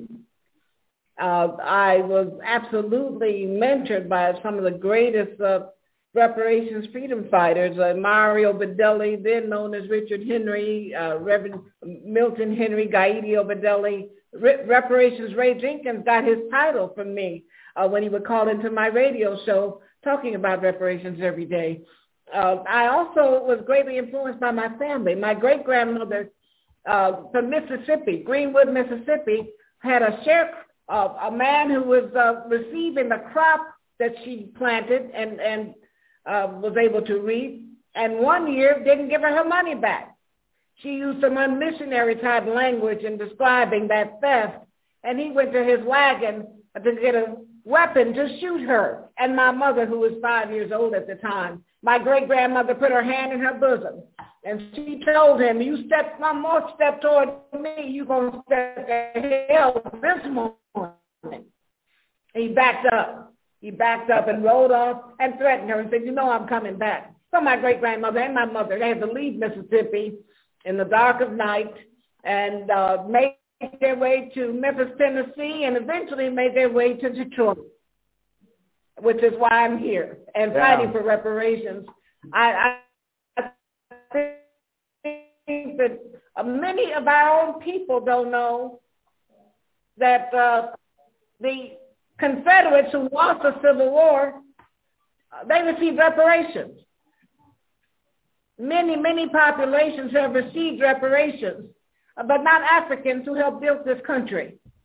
And the whole country benefited from the unpaid labor of African people who were kidnapped. And I prefer to say people were enslaved and not say slaves, and not refer to those who thought they owned slaves. They were not masters, they were enslavers. Yeah. Thank you, Steve. Yeah. So I want to have you talk specifically about some of the questions that we saw come up in the piece by A.J. Walker. People asking, okay, if you were to put together a package of reparations, what should it look like? Should it be money?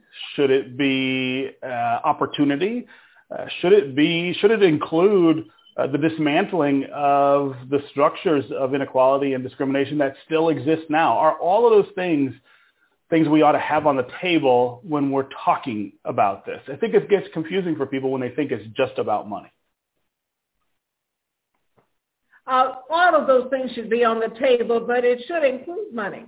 But when you consider that the Louisiana Purchase, which doubled the size of the United States, was paid for by profits from the slave trade, doubled the size of the United States. When one considers that when Frederick Douglass negotiated the involvement of black men in the Civil War, on the Union side, of course, that helped to create the wherewithal, the momentum for the North to win the Civil War. The North was losing. The Union Army was losing until black men, and a black woman named Harriet Tubman, who was a scout for the Union Army, got engaged.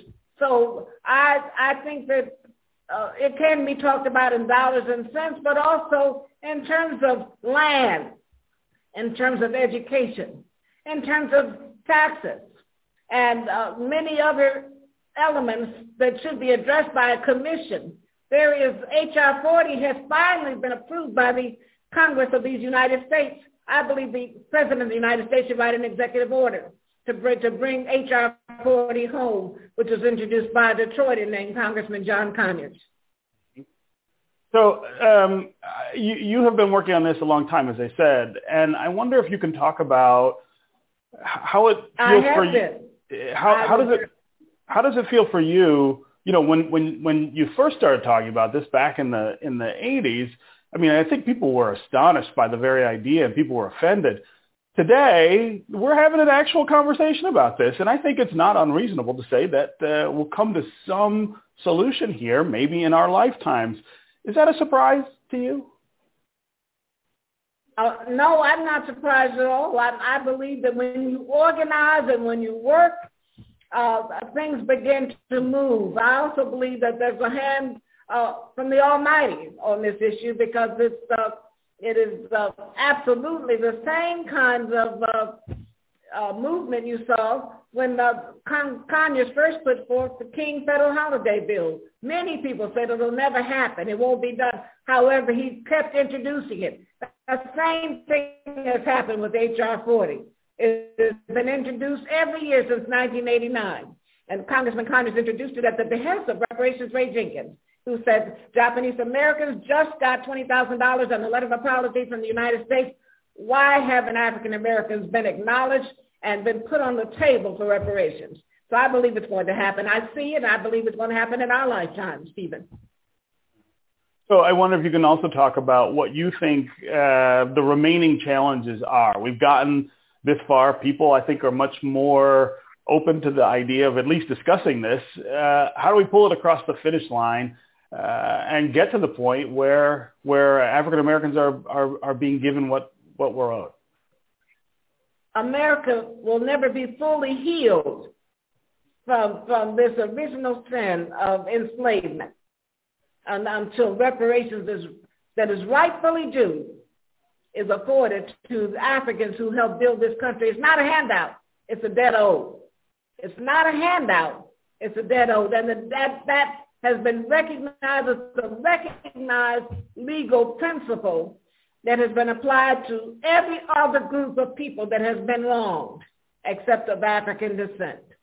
And it's time for those persons who've been on the fence and say they don't know to look at the precedents that has already been laid. There's historical precedents for reparations. There's a legal precedence for reparations. There's a moral precedence for reparations. And it's a debt way overdue. The time is now. It's not a handout. It's a debt owed. Hey, Reverend Joanne Watson, it's always great to talk with you, but again, especially talking to you about this subject, which I know has been a central part of your work for much of your career. Thank you so much for joining us. Thank you. Thank you. Okay, last November, voters in Detroit overwhelmingly passed a proposal that called for the creation of a task force to explore reparations to compensate for the city's past discriminatory policies. And if you don't know about those things, there are lots of resources around where you can research the history of discrimination in Detroit, housing discrimination, all kinds of other job discrimination, things like that, but also the history of slavery here in the city of Detroit. Yes, there were enslaved people who were here in Detroit, and there were enslavers here in Detroit. And reconciling just the history of all of those things and how we deal with that is one of the things that I think could be part of the exercise of thinking about reparations. Joining me now is Lauren Hood. She's a major contributor to the analysis behind the proposal that Detroiters passed last year, and she's the chair of the Detroit Planning Commission. Lauren, welcome to the town hall. Thank you. Hi, Stephen. Also here with us is Keith Williams. He is chair of the Michigan Democratic Party's Black Caucus. Keith, welcome. How you doing, my friend? Yes, it's good to see you both. Okay, so Lauren, I'm going to start with you. Let's talk about what Detroiters approved last year and what the status is of this task force. What will we see in the coming months? Well, Stephen, it's a challenge. It always is. So I'll talk a little bit about this group of us that meets. So there's myself, Cousin Keith over here, Council President Sheffield and her people. We had Jamon Jordan in the conversation earlier for the historical lens. There's some other grassroots activists that have been coming to the conversation. So we're kind of a de facto steering committee, and like you said, have been engaged since November. So we as a group are trying to make the most authentic and inclusive process possible, but there's always a tension with getting something done and being inclusive, because the longer it takes to do something, the more inclusive you can be. But then we're also contending with, this pressure from folks to like see something happening. It's always my contention, like the subject of reparations, like this is sacred work. We're overturning, generations of trauma here. Like this is something that's going to take a lot of time to get it right. But folks are like, where's my check? So there's this tension of those two things. And I think what our group is trying to consider is what can we do now? We need some direct service because there are people struggling now, but also create a long enough runway where we can get this right. Because this is sacred work. There's a lot tied up in here. It's not just like a wealth gap. It's like a hope gap, a worthiness gap, a self-respect gap. There's a lot tied into what reparations can and should do. And we should be clear, what Detroiters approved last year was just the initial step, right? Just to take a look. What are the things that might go into a consideration of reparations? What is the history that brought us to where we are? And then get to, okay, well, here are some ways we can make up for that. So the patience you're talking about was wrapped in the ballot proposal itself, and is really important for all of us to keep in mind. And we need education, too. So, you saw that guy in the opening segment when he was asked about reparations. It's not that people don't get it. It's like we haven't had the time to think about it. We haven't had the luxury or the privilege of time to really dig into the history and dig into the possibility. So we need a huge educational campaign before people can even ask for something. Keith, the Black Caucus commissioned a poll that showed majority of Detroiters support reparations for past discriminatory housing policies and practices here in the city. Talk about those feelings and what you feel those reparations could look like. All of us remember, I think, the struggle that African Americans had to own homes in many places here in Detroit. I think a lot of people know about the struggles that we have right now keeping homes in the city of Detroit. Tell us about what Detroiters think about what we should do about all that. When we got involved in this, I got involved because of Robert Ruth Simmons. I was looking at Channel 7 one night, and she was on, and she was talking about this little town in Evansville, Illinois. I was so impressed after the show. My wife was saying, I said, I'm getting ready to call this young lady. So I inboxed her, and she called me back. And so I was inspired by, she took a little city of 75,000 folks, 80% African-American, and created this new economic engine. And so I said, if she can do it here, then why can't we do it in Detroit? And then so I got involved. Then to delve off into this, you got to know the history of Detroit. Like you said in your opening, from slavery, then 1900, there was 6,000 blacks. Then you go to 1931. That's when the influx of blacks came from the South and then to come to work for Ford Motor Company. Then they had to have a place to stay, and they moved us over there, Black Bottom and things like that. And so I got to seeing, so I got to think about how much wealth was stolen from us, okay? And so if you look at it, the Black Bottom and then this 375 movement, then 1941 on Birdwood Street, how they used federal dollars under the auspices of urban development as well as they did Black Bottom. We didn't have a place to stay. And they did it with ordinances, restricted covenants, and using the words slums so they can use it as urban development money. And then I got more deep into it. Then I realized up until 1971, black folks could not live in Rosedale Park because of restrictive covenants. And so I look at it like this. I don't look at it as a cash handout. I look at it as a redevelopment of the city and African Americans leading the charge on it, such as housing. Housing is where all the wealth was lost. And so, like Lauren said, this is sacred stuff. I cried when I got involved in this. And when we did that poll, I knew when we did that ballot in this, this is the first of this kind in the country. I just came from December 12th. I was at a reparations convention sponsored by Robert Ruth Simmons in Evansville, Illinois. It was 40 cities. Detroit is the true chocolate city. San Francisco, LA, they got black folks, but nothing like Detroit. And so I said, if Detroit can be the lead dog in this initiative, if we just come together. Like Lauren said, we're going through some family issues right now, and we're going to get through it, when you get us all together as a family, but it's all about love. But now our language says the city council got to set the task force up to make recommendations on economic development and housing. Yeah. So, Lauren, we've got a question from Kelly on Facebook, and I want to put it to you.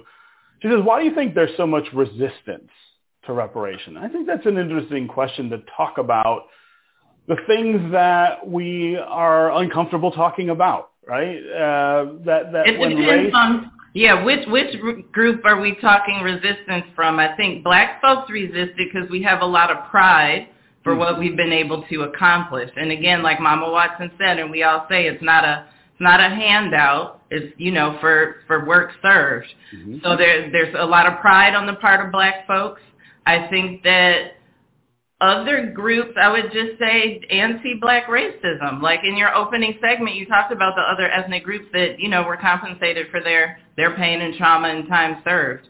And I think if you, apples to apples, harm done, compensation. What's the differing factor in those groups and us other than, our color? I really think it's specific anti-Black racism that people don't want us to have anything.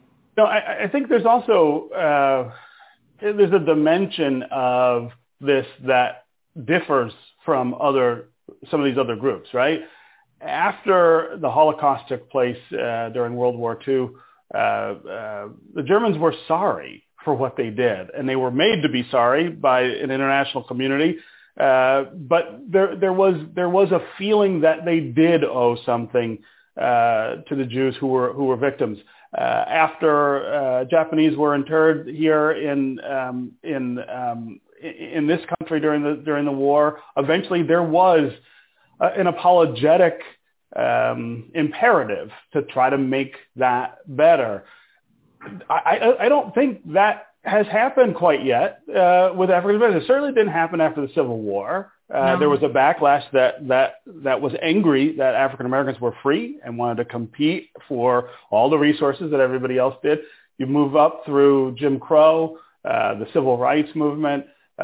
Today, we're fighting about the language that the President of the United States is using to describe his next Supreme Court nominee who would be the first African American woman to sit on that court. I think that's part of what is missing. There is not an imperative to be sorry.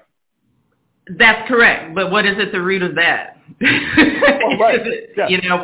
Why is that? I think also there needs to be some education around what our contributions were. Like even for Black folks, everything I know about Black history, I learned starting at the age of maybe 35, through my own research.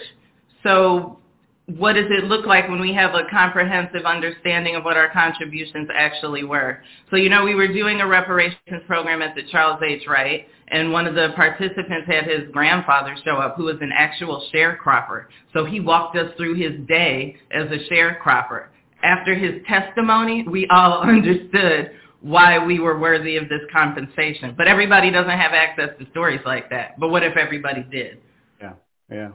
So Keith, there's another question actually from the same person about where you start this conversation about reparations. Who is owed what? And you were talking just a minute ago about how recent a lot of the discrimination was. That this is not talking about ancient history. This is not talking about slavery and its after effects in isolation. It's talking about how slavery led to so many other things that even today hold African Americans back from participating fully in American society. And housing, of course, is the place where I think it's easiest for people to start understanding that housing still is deeply imbalanced in this country. Even the economics of Hastings Street was the area where the Black folks did their commerce. In Detroit, we all spread it all over the place. Now we've got the Avenue of Fashion. I just think that the money should go into housing so people can lay their head and build some wealth. And then we need an economic engine, with all this new creativity out here. These kids are entrepreneurs. They should be able to go out there and produce a product and sell their product and make money off of it. This is not about a handout. This is about a hand up. And we're not asking for somebody to do something for us. And then you got some African Americans going through that psychological problem. They don't want to be under the auspice of thinking that somebody gave them something. But guess what? It would take us 233 years to catch up with white America and their wealth. And so somehow we got to close this gap. And why not in Detroit? Why not in Washington, D.C., where we know I grew up in Detroit. I was born and raised in Black Bottom. I was born in Women's Hospital. The street, East 4th Street, is still there. It's old King's football field where we live. And so I came from that. We moved from there to Northwest Detroit in 1957. So I get it. But, currently we got this tax problem on the $600,000 of the assessment part of it. And we need to do something about that. So it's like a smorgasbord of things, but I think housing and economic development should drive this agenda. And if there's and I'm kind of leery about getting somebody cash, because I remember some years ago when General Motors gave all them guys those TRW checks, they went out and bought cars and things like that instead of investing money in stocks and bonds and things like that. Yeah. So Lauren, I want to talk to you a little about that as well. The scope of what we should be thinking about when we talk about reparations, not just money, not just opportunity, but the dismantling of the current imbalances. One of the hurdles, I guess, that I feel like you have is convincing people that there are still things in place that perpetuate these gaps, that perpetuate the inequality. And so when you're thinking about what a solution might be, I feel like you have to take all of those different kinds of things into account. Absolutely. And again, I think it's around education. It's not readily understandable for people the way that some of these structures, serve as barriers to certain groups of people. And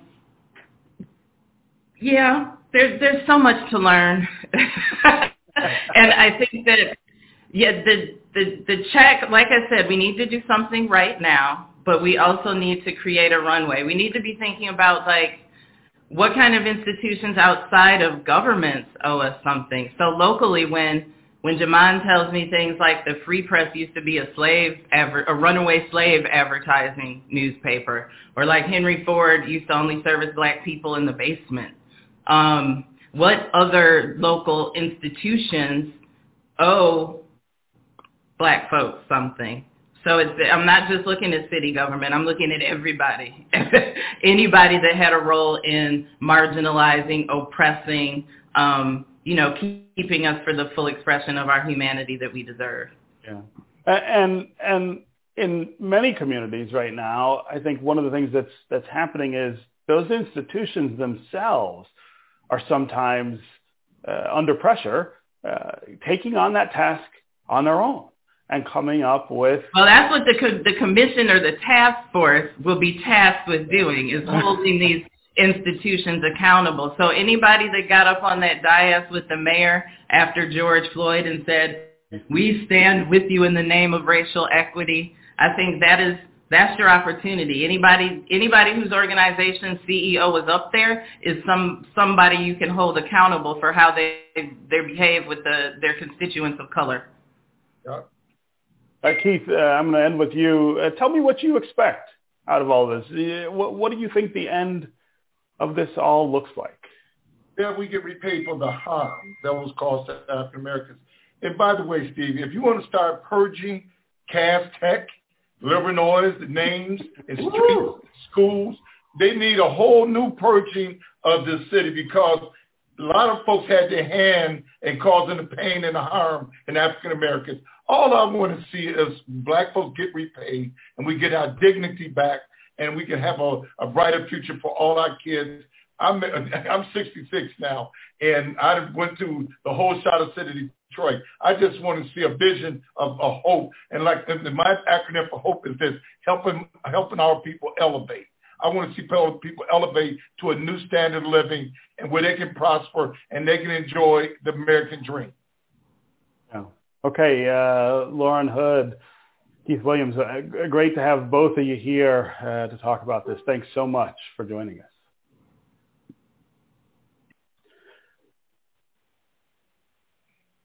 So supporters of reparations argue that centuries of slavery left blacks economically disadvantaged. And of course, we've been talking about the things that have happened since slavery ended that have continued that inequality or in some cases made it worse. My next guest has done extensive research on why African Americans need reparations to make things more equal. Please welcome Andre Perry. He is a senior fellow at the Brookings Institution. Andre, great to see you.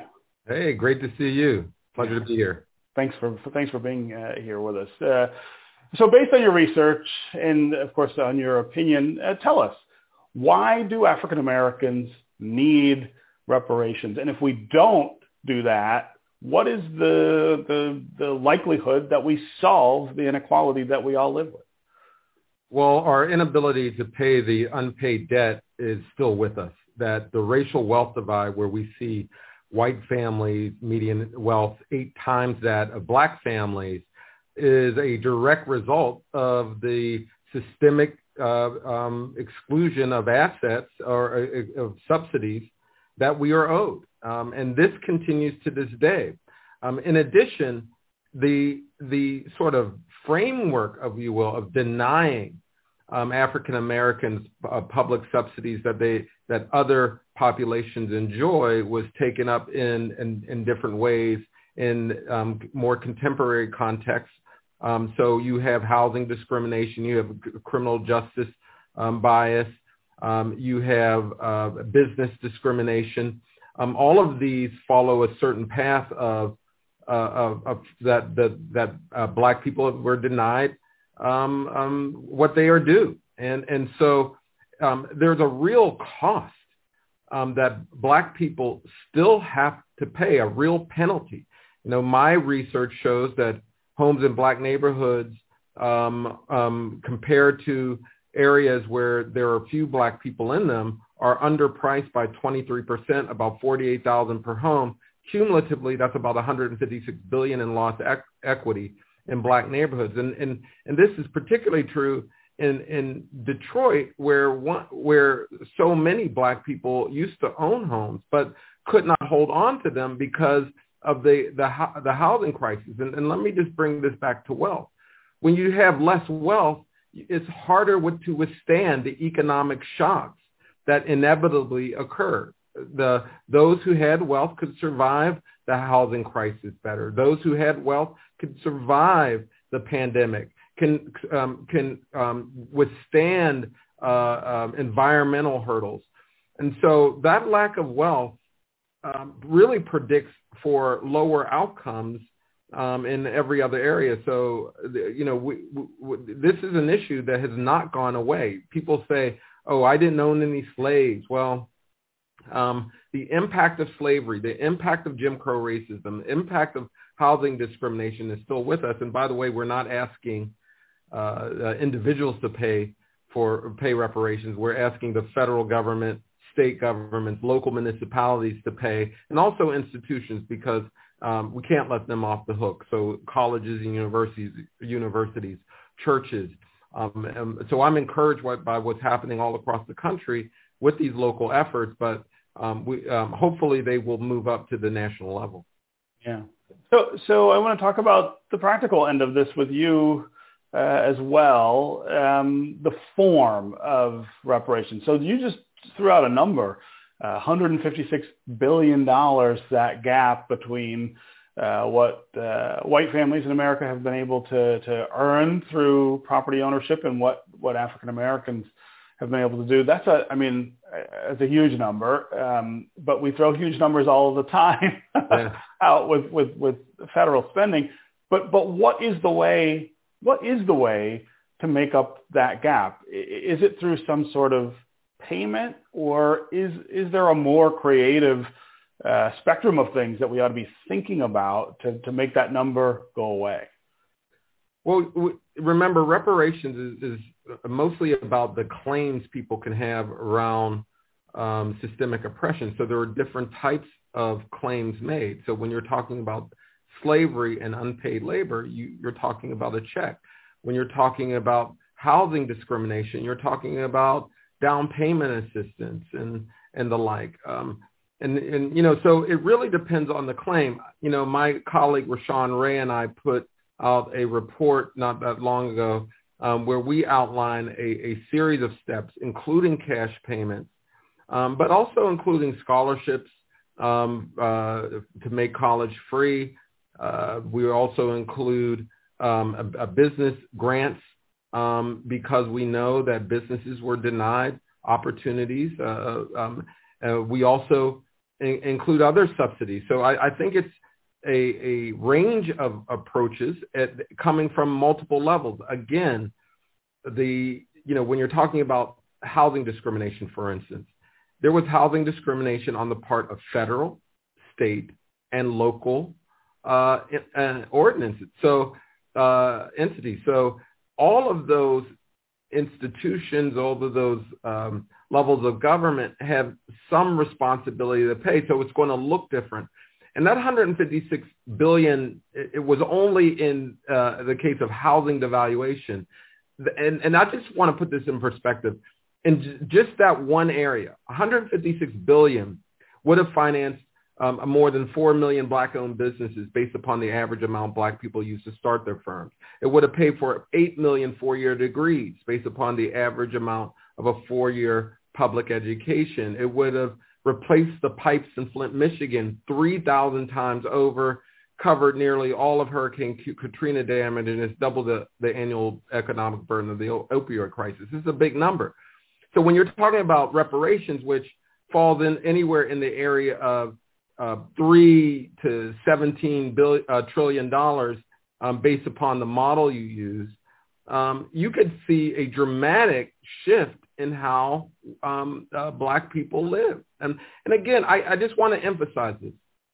And I say this like it keeps my teeth white, that there's nothing wrong with Black people that ending racism can't solve. That when people talk about what's wrong with Black communities, they blame Black people.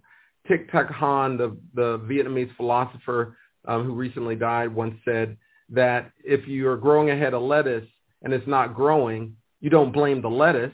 You look to see if it's getting sunlight. You look to see if the soil's enriched, if it's getting rainwater. You don't blame the lettuce. But when it comes to Black communities, we're constantly blaming the lettuce and not looking at the policies that still inflict harm and penalty on us. So for me, reparations is about healing, is a moral debt, as was mentioned. It's a fiscal one. And this one more point, that this idea that we can't handle a check is ridiculous. Just this past pandemic, you actually saw two things happen. When millennials had their student loans frozen, guess what happened? We saw a small bump in home ownership. And the relief packages had actually caused an uptick in Black businesses, particularly micro businesses. And so Black people used their stimulus checks to start new businesses. Why wouldn't they start more businesses with more money? I mean, the evidence is pretty clear that when given an opportunity, we take it. So yes, and I want to be clear, spending on different things actually helps the economy, one. Right. Two, when you're talking about wayward spending, let's be clear.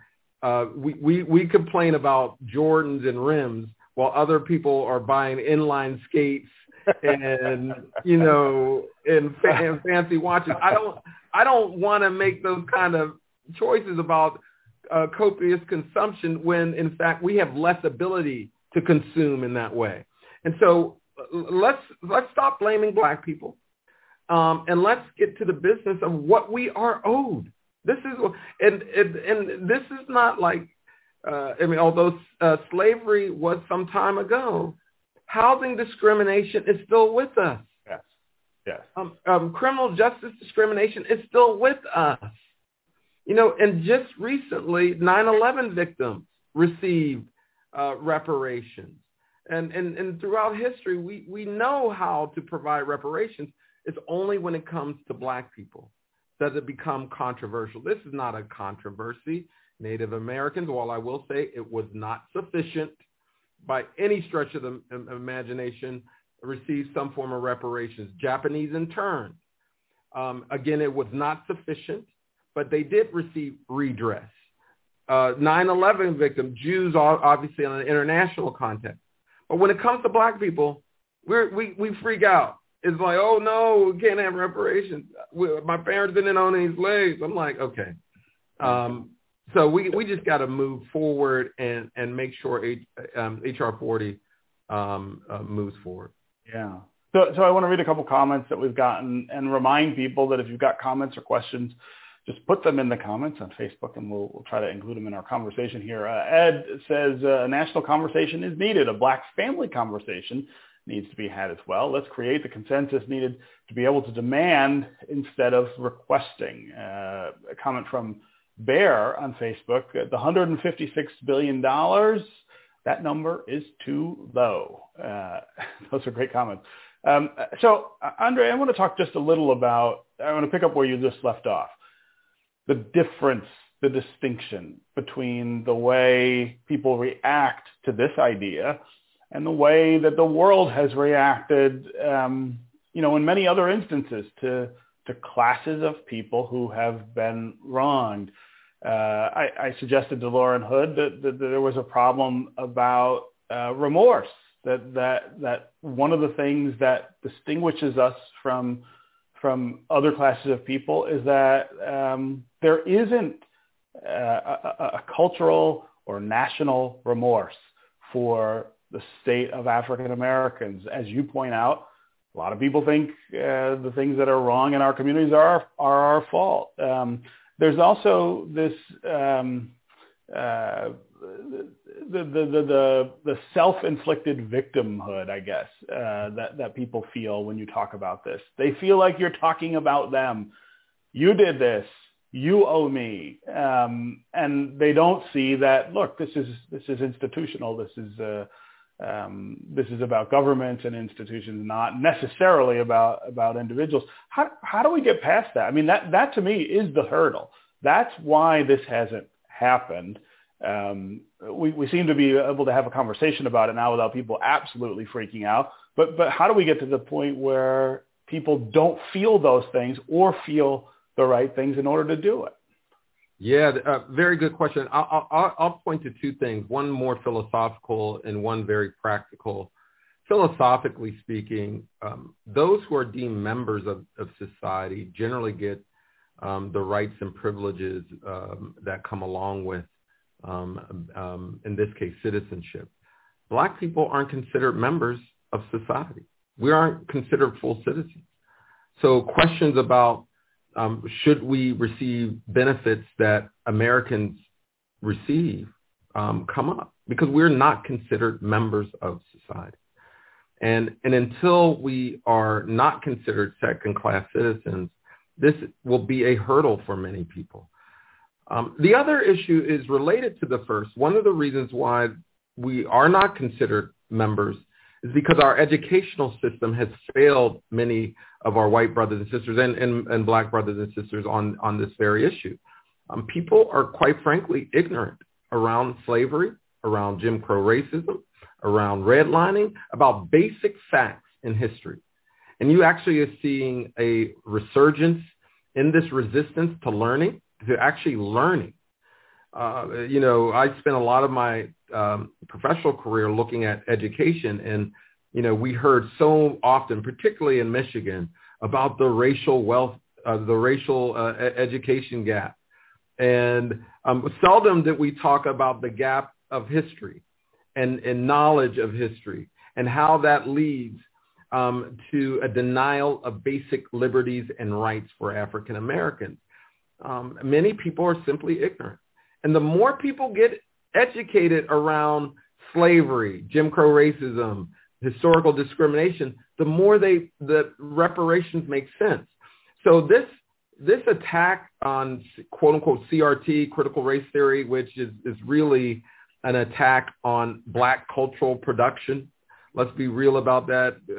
CRT, for the most part, is not taught in elementary schools, secondary schools. It's really in graduate programs, law programs for the most part. But what we're seeing in book banning and sort of scrubbing of Black people from history, the Florida bill that bans material that makes white people uncomfortable. Goodness gracious. How egregious can that get? This willful ignorance that people have taken on and embraced. But it's not only denying Black people what we deserve, it's also eroding a democracy.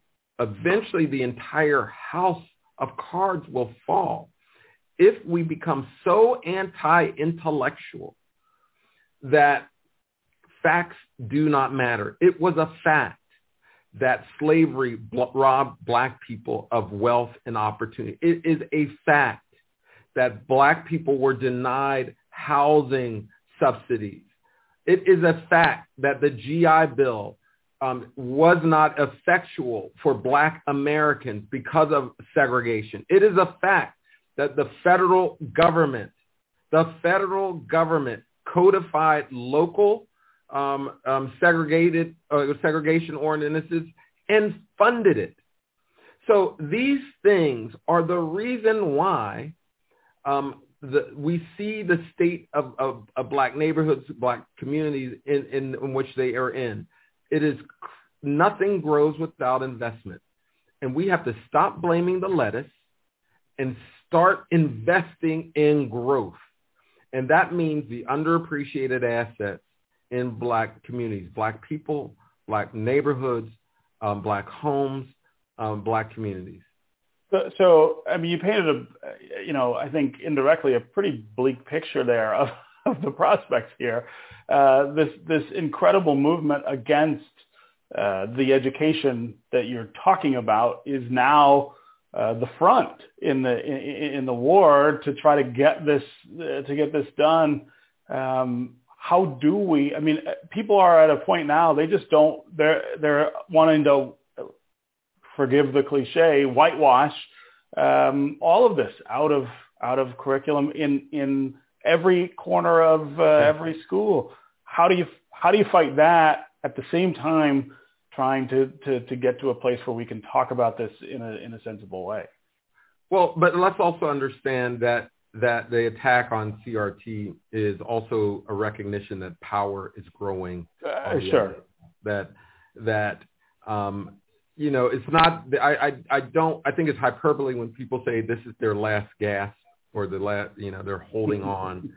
I don't. White supremacy has lasted a very long time, and it's managed to maintain itself.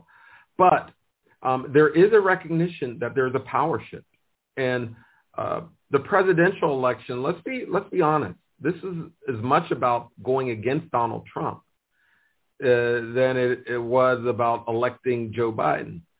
And I want to say that a little more than half of the country, it makes sense. Now, reparations, as was mentioned earlier in the program, the acceptance of it has increased almost threefold in the last 20 years.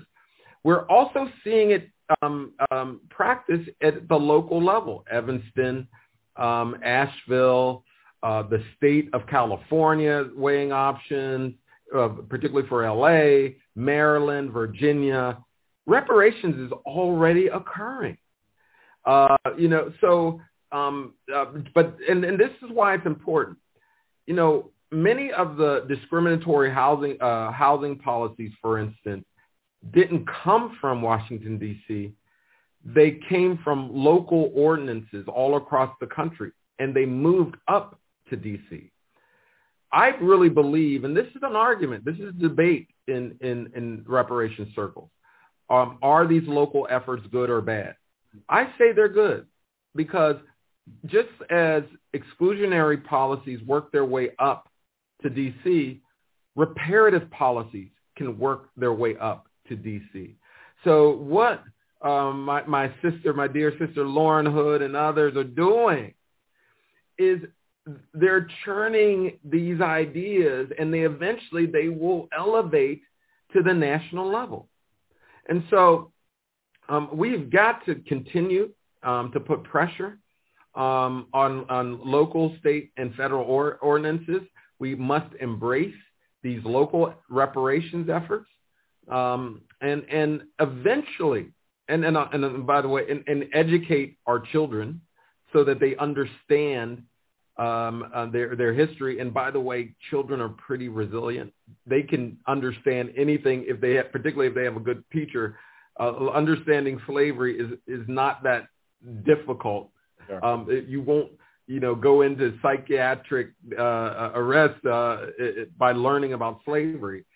So for me, it seems like we're up against it more today than ever, but the reality is power is shifting in this country, and we're just feeling the backlash and the resistance to it.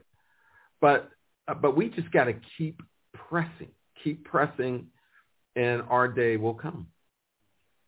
Hey, Andre Perry, always great to talk with you. Thanks so much for joining us today. Hey, thanks for having me. Yeah. Okay, I want to welcome our previous panel back to wrap things up. Reverend Joanne Watson, Lauren Hood, and Keith Williams to join Andre Perry.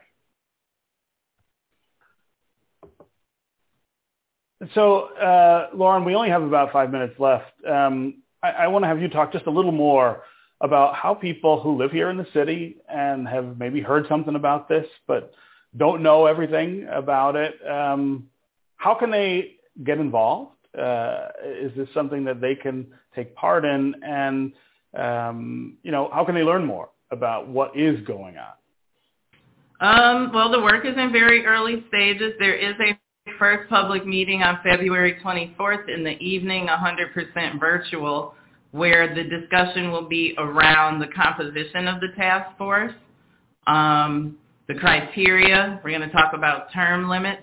Again, trying to be as inclusive as possible. We didn't even want to get in front of people with outlining what the task force would look like. So this is a first conversation to hear input from folks, like what it should look like and what should be the selection criteria. So that is the first phase. I would say follow Council President Sheffield's page, sign up for the newsletter alerts, and you will be notified. But this is just the beginning of a long series of conversations with citizens in the city of Detroit. This isn't the only opportunity to get engaged, it's just the first. Yeah. So do you imagine that you will have to go back to voters at some point with some other question? Well, I think so. There are things within council's power that I know they can just resolve to do. But I think, again, in the essence of being inclusive, they may want to put something on the ballot just so we can, demonstrate that there's that citizen support. Reverend Watson, I want to talk to you about the role that the clergy, that the city's religious community has played in fronting this issue. The church here in Detroit is always sort of on the cutting edge of these kind of conversations. You are now part of that community after having a political career. Talk about that role. I believe if those persons who happen to believe in Christianity, if you check out Numbers 5:5, Numbers 5:5 gives you an Old Testament solution for the righteousness of reparations. It says that if anyone has done you wrong, then they must pay it back plus a fifth thereof. If there has been wrongdoing, you have the right to receive what they took plus a fifth thereof. That's Numbers 5:5 in the Old Testament of the Holy Bible. Yeah. I believe it should be a part of the revolutionary nature of sermons and lessons and Bible study, because Jesus, after all, was a revolutionary. So if you don't understand that, you don't understand the role of the pulpit. Wow. Lauren, we have a question about this meeting on the 24th. Where can people find a link to that meeting? I'd say go to the City Council homepage. Just Google, Council President Mary Sheffield, City Council, reparations, February 24th. Okay. I'm gonna end with a couple other comments that we've gotten on social media here. Darvel says, let's be clear, reparations is a package of various programs such as healthcare, HBCU funding, citizenship protections, and restitution and compensation for the historic harms which have resulted in the accrued disadvantage the Black community is struggling with today. It is not simply cash, but cash must be included. Comment from Mark on Facebook. Detroit must take the lead on reparations. That's echoing, I think, some of what Andre was talking about with local governments doing this and then growing it up to state and national. I want to thank our panelists for being here today. Really wonderful conversation with all of you.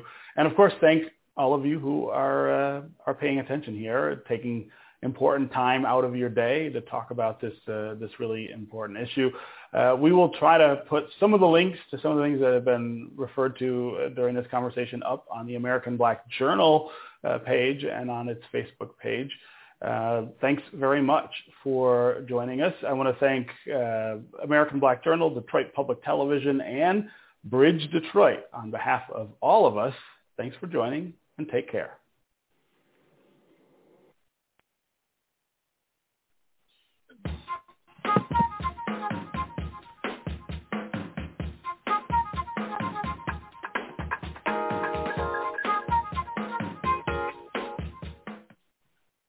Support for this program is provided by